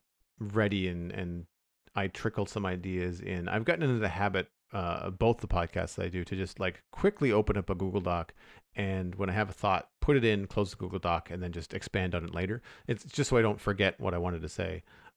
It's easier with Minecraft. It's harder with the Citadel Cafe because you have to remember like specific things about films or television that you're watching and things like that. But with this, it's like you said, I have a vested interest in it as well. But usually what happens on Wednesdays, if there is a snapshot or pre-release, that will come out and I will hear about it either on Twitter or I'll notice things on YouTube, people talking about it. And then I will start to formulate, what I want to talk about on the show coming in that week. But two of the go-tos that I cannot fail to mention are Izumavoid and Sliced Lime.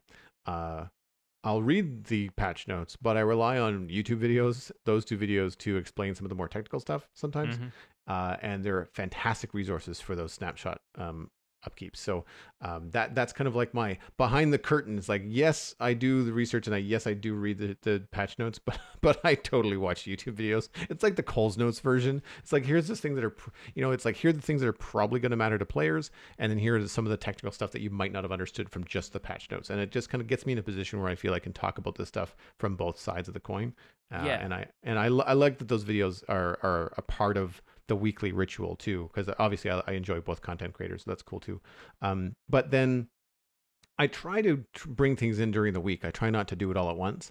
The email thing, that's a matter of the email being filed into a bunch of different categories, and then me going in and trying to find something that is either a response to the previous episode. I'll try to include those if and when I can, or something that is going to generate a conversation, at which point it might get flagged for like, this might be better for a roundtable, Yeah.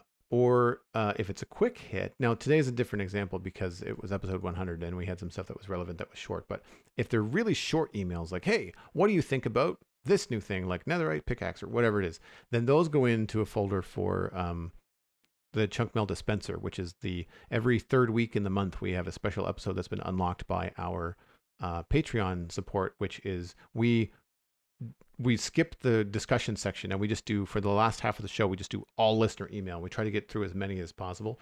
And so we just try to get the ones that are good ideas, but are also short. And that just means we can just bang through them a lot faster. And so that's usually what happens. It's usually the weekend I start thinking about emails.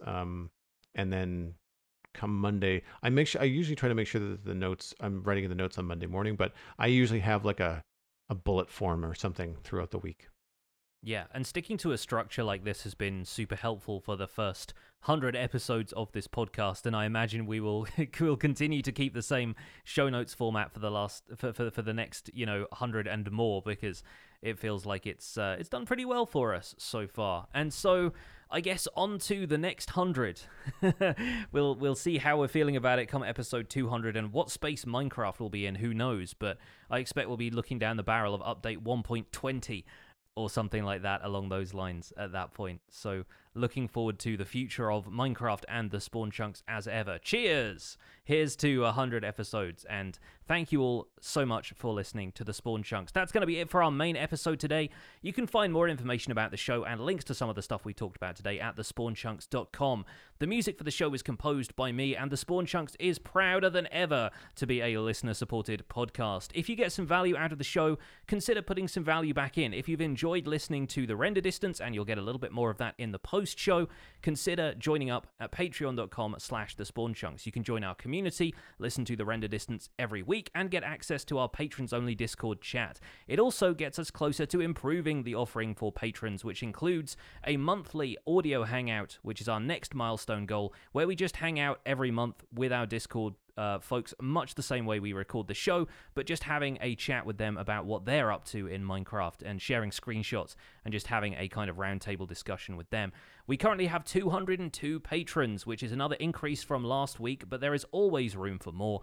And special thanks go out to our content engineer patrons, without whose generous support some of this, I'm not going to say all of this, but a great deal of this might not be possible. Thank you to Cameron Sigelski, Greena Canuck, JD Williamson, and Yitz for your support on this episode and every other episode you've supported. Sharing the podcast with your friends is the easiest way to support the show. It's free. You can find us at The Spawn Chunks on Twitter and Instagram, but a personal recommendation is by far the best way to share the podcast with your friends. Poke a friend in the arm and say, hey, this is The Spawn Chunks, and this is where you can go to listen to it. You can email the show at spawnchunkmail@gmail.com. Subscribe on iTunes, Android, Stitcher, Spotify, and YouTube, and leave us a star rating on the Apple Podcast app or Spotify or whatever platform you're using. Podcast reviews are a great way for people that are looking for the show but don't know the name of it to find a show about Minecraft. The better that it's reviewed, the more new listeners that we can find. The RSS feed is linked on the spawnchunks.com, and the Patreon-only RSS feed is on the Patreon page, and that is where the patrons can listen to the render distance, but this week, you get it too. My name is Johnny. Online I go by Pixelriffs. You can find most of what I do at youtube.com/Pixelriffs, where I attempt to make sense of this crazy and wonderful game in a series called the Minecraft Survival Guide. I also stream 3 days a week on Twitch at twitch.tv/Pixelriffs, doing behind-the-scenes work for the Survival Guide series, and I'm the voice of the unofficial Hermitcraft recap, which you can find through a quick YouTube search. Aside from that, I'm at Pixelriffs on both Twitter and Instagram. Joel, where can people find you online? Everything I'm doing online, including my illustration and design portfolio, is at joelduggan.com. The Citadel Cafe, my other podcast about sci-fi and fantasy entertainment, is at thecitadelcafe.com, and you can follow me on social media at Joel Duggan, and I will point you towards twitch.tv/Joel Duggan, where I did the tour of the Infinity Cove patron server this weekend and played a lot of Satisfactory. Thanks for visiting the Spawn Chunks. The world outside is infinite. Onwards to the next century!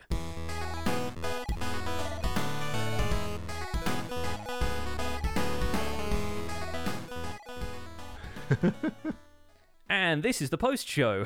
Yes, we're here. We made it.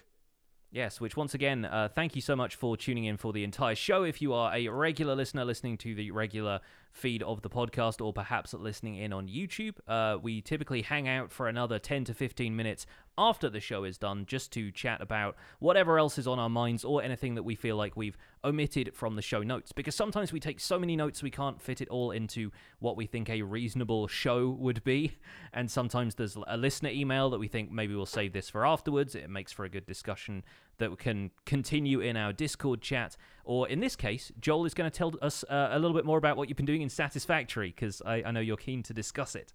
So, something that really came to mind this weekend, because I've reached the point in Satisfactory with the game where I'm planning train routes. Mm-hmm. And these things are massive. Like, the train engine itself is, I don't know, 8 meters by 4 meters. Like, it's a big, and it's about Minecraft scale in terms of how this game works too. So like, you think like, 8 blocks by 4 blocks, but it's a single thing that rolls around the world. And it's really complicated in terms of like trying to get the trains to line up, and because you need so much room for these things, because they don't make right angle turns like minecarts in Minecraft. They take let's see, it's 4 by, so it's like a 16 meter area to make a right angle turn, because it has to do an arc, like it has to do like a curve. So yeah, it's interesting. No, 12 meter. that does still seem quite reasonable in Oh a yeah. way. Oh, You've in got to real have a life large... it's reasonable. Yeah. Yeah, yeah. In real life it's reasonable, but you get used to like your Minecraft brain going into Satisfactory. It's like, oh, I can't make a because all the other things in the game, the roads you can make right angle turns just like Minecraft, right? The foundations are much larger. They're 8 by 8 meters, I guess. But the yeah, the tracks and stuff are huge, because things in this game are just big. Like everything is Yeah. just larger than life, which is fun.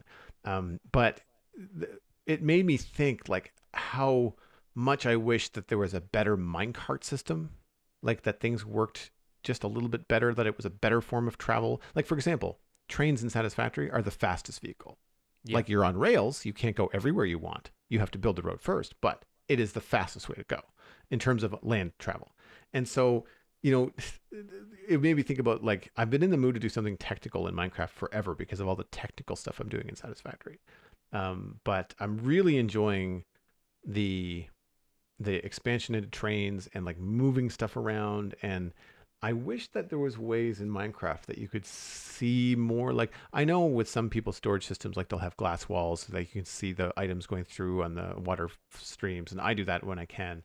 I just wish there was more like that in Minecraft. I know that there's some mods and stuff that I could maybe try out, but it's one of those things that I'm getting a lot of the Satisfactory. I'm not done with Minecraft, obviously. I'm enjoying both, but I'm playing about the same. I think I'm putting about the same amount of time into both games right now. Mm-hmm. And I'm finding that I'm getting a lot of inspiration as well from Satisfactory. It's a much more limited palette. You don't have as many different blocks and parts as you do in Minecraft. But it's also a game that's currently in development. It's not even out yet. It's early access.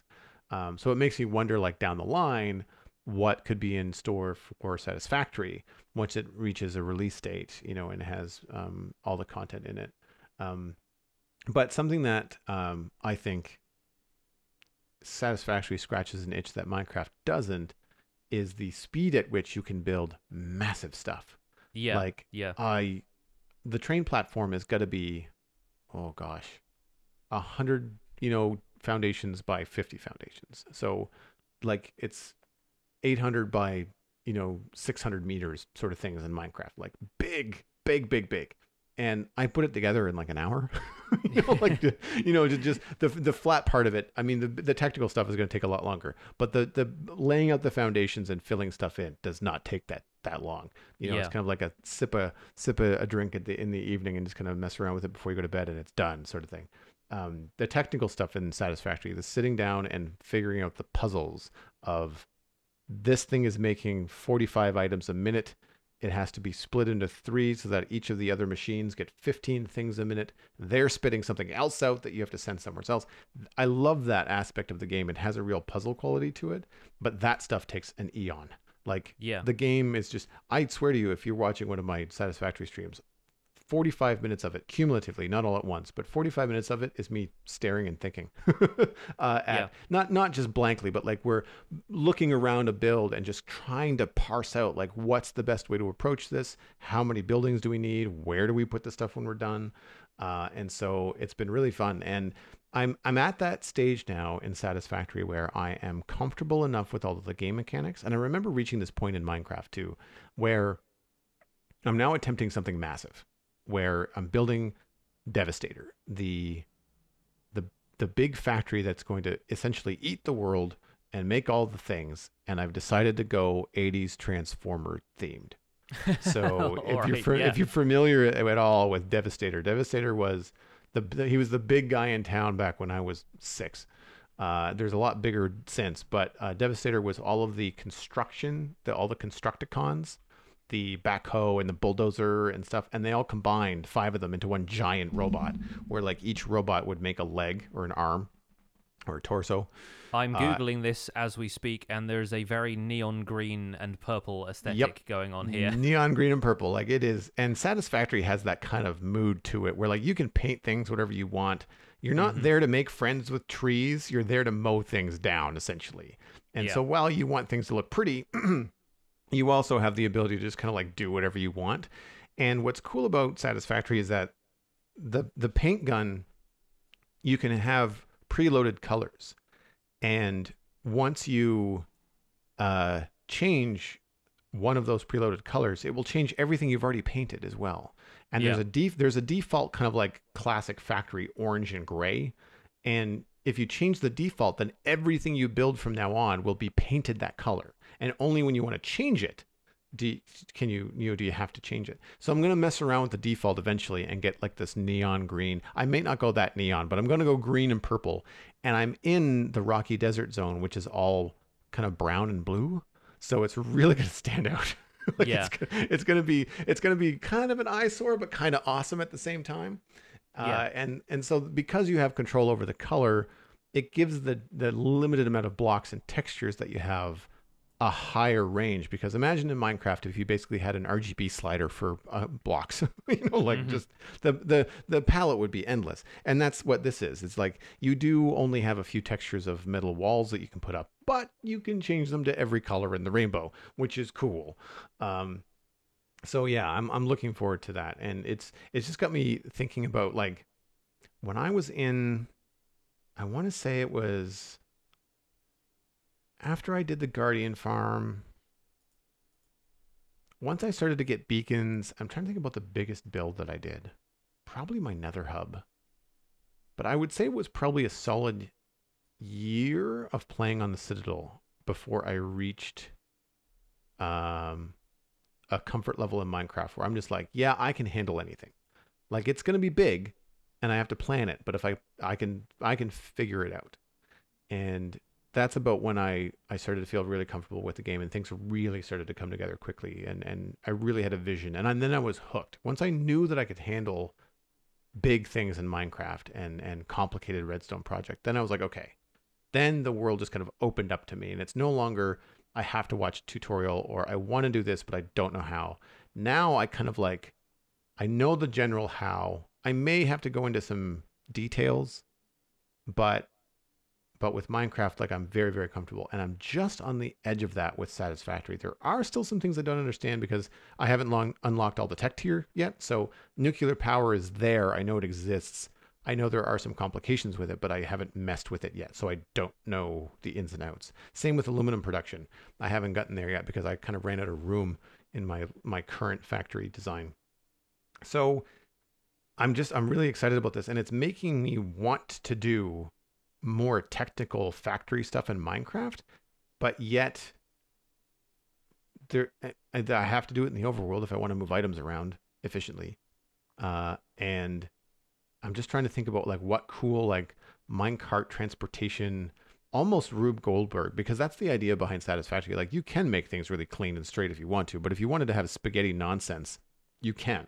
It looks mad. It looks wonderful. Good luck troubleshooting it. but it looks really, really fun. And I've seen some people that have done playthroughs where on purpose they are just like they send the track in a loop to loop just because like just because they want to send the conveyor belt up and over something just because they can.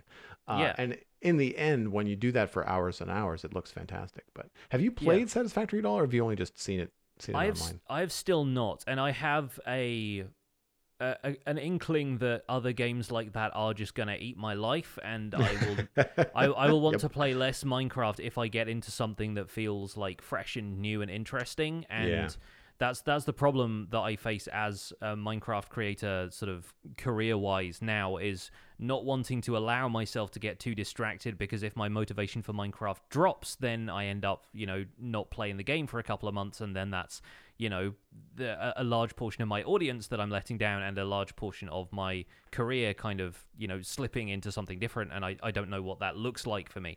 But yeah, it's really interesting hearing you describe it, because you're talking about, obviously you can build some really big stuff pretty quickly in Satisfactory, but I get the sense that with the train stuff, as an example, that really only does one thing. I mean, it might carry a lot of stuff, and you might be able to transport yourself around very easily using it, but like it is designed just to be a train station. I feel like everything, because of the nature of the game, and this is absolutely not a criticism of games like Satisfactory, but everything is designed to have a discrete function, whereas everything in Minecraft is designed to have an abstract function, and it's all put together from so many small pieces, instead of like Satisfactory, or probably a game I'm slightly more familiar with, No Man's Sky, You get enough Yes. of 2 or 3 material components, and then you build one giant like cube of storage or one giant cube of base that you can just plop down, and it looks roughly the same as usual.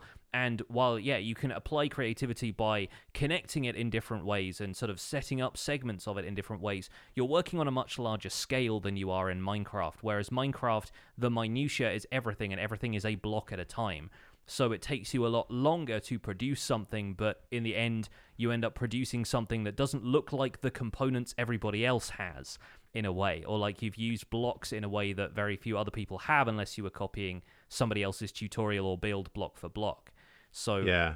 like it's really interesting hearing the ways in which the other games have kind of made themselves different, but still allow for the creativity to come in how you lay everything out, and whether it becomes something hyper efficient, and the creativity is from like how all of that stuff is enabled to work at its highest level of function, versus the stuff that is a bit more creative and, you know, madcap, like stuff flying everywhere, Jetsons World of Tomorrow kind of style thing, where everything's going through tubes in the sky for no apparent reason.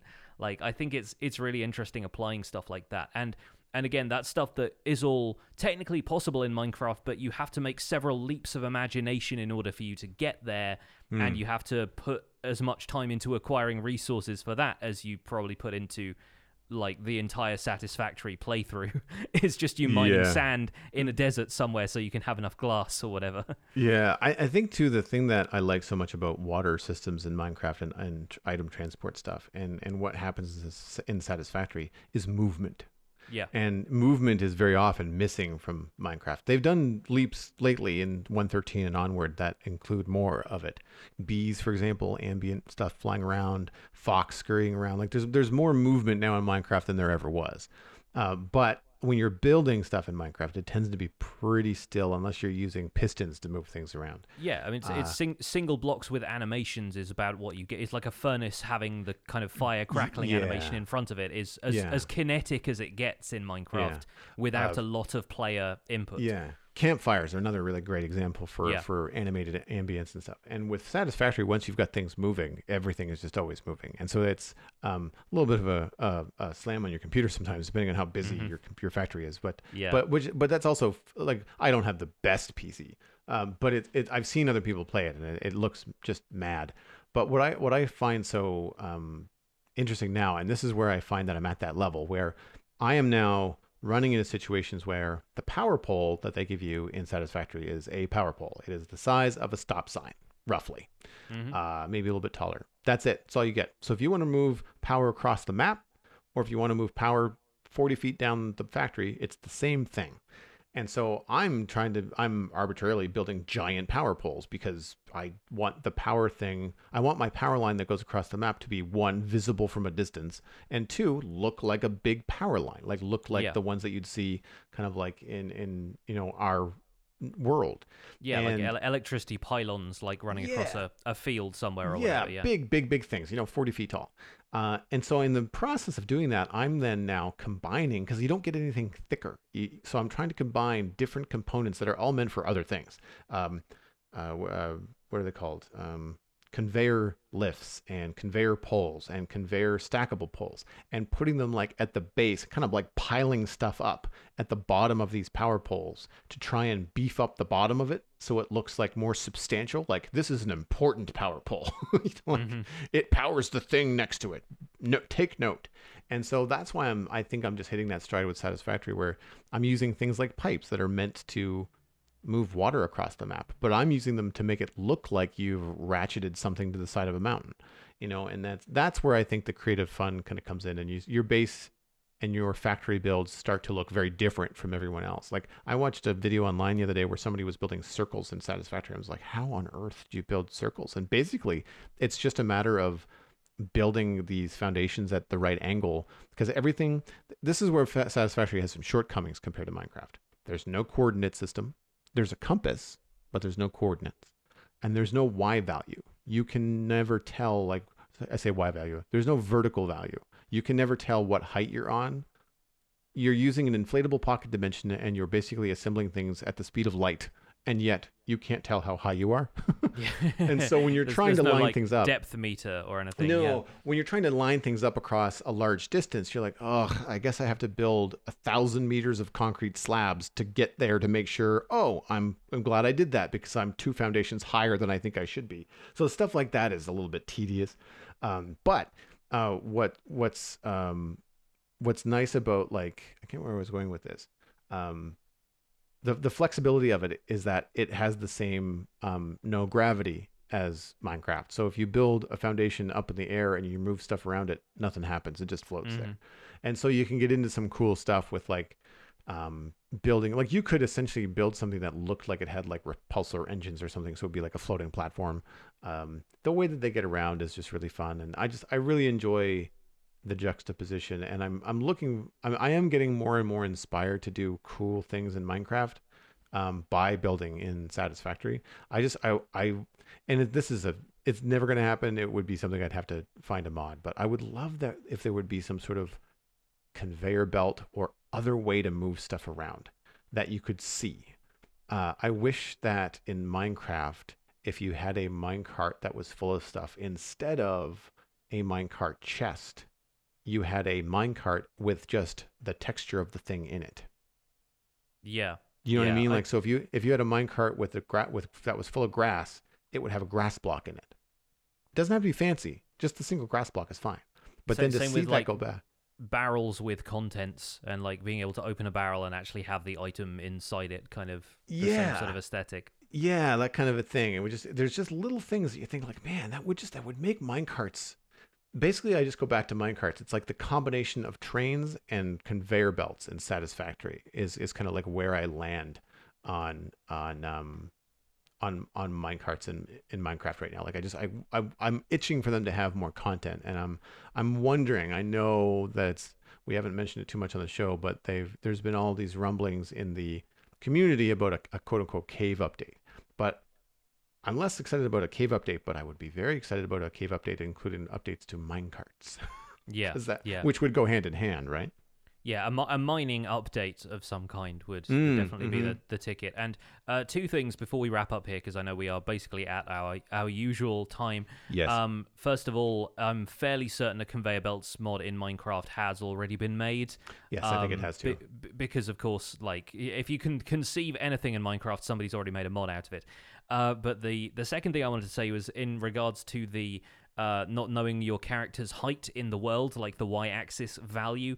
I feel like more games should take cues from Terraria in this respect, because Terraria starts you out finding accessories that you can eventually combine, and so you might find a compass which tells you how far to the left or to the right you are. It kind of does it in terms of east-west, but Terraria is a 2D game and a side-scroller, so you kind of find out how far to one direction or the other you are from the center of the world. Then you can sometimes find a depth meter that will tell you how far down in the world you are or how high you are, because you can go and visit some islands in the sky if you're lucky enough to find them. But then over the course of the game, you acquire so many of these little informational readouts that eventually you compile all of them into a cell phone. And the cell phone has basically a bunch of apps on it which you can enable and disable from the heads-up display that tell you things like the weather, the wind direction, where is good for fishing, the depth, the height, if there is any cable nearby, how many monsters there are, what kind of monsters there are. It gets so granular and interesting. And of course, Terraria, we mentioned before, is the kind of the kitchen sink approach, where Minecraft is a more conservative and sort of like reserved approach to it. And they've kind of gone with, well, of course you could turn all of these into a kind of weird arcane goblin device and then a cell phone, and it all works perfectly well. But yeah, I feel like Satisfactory could use one of those.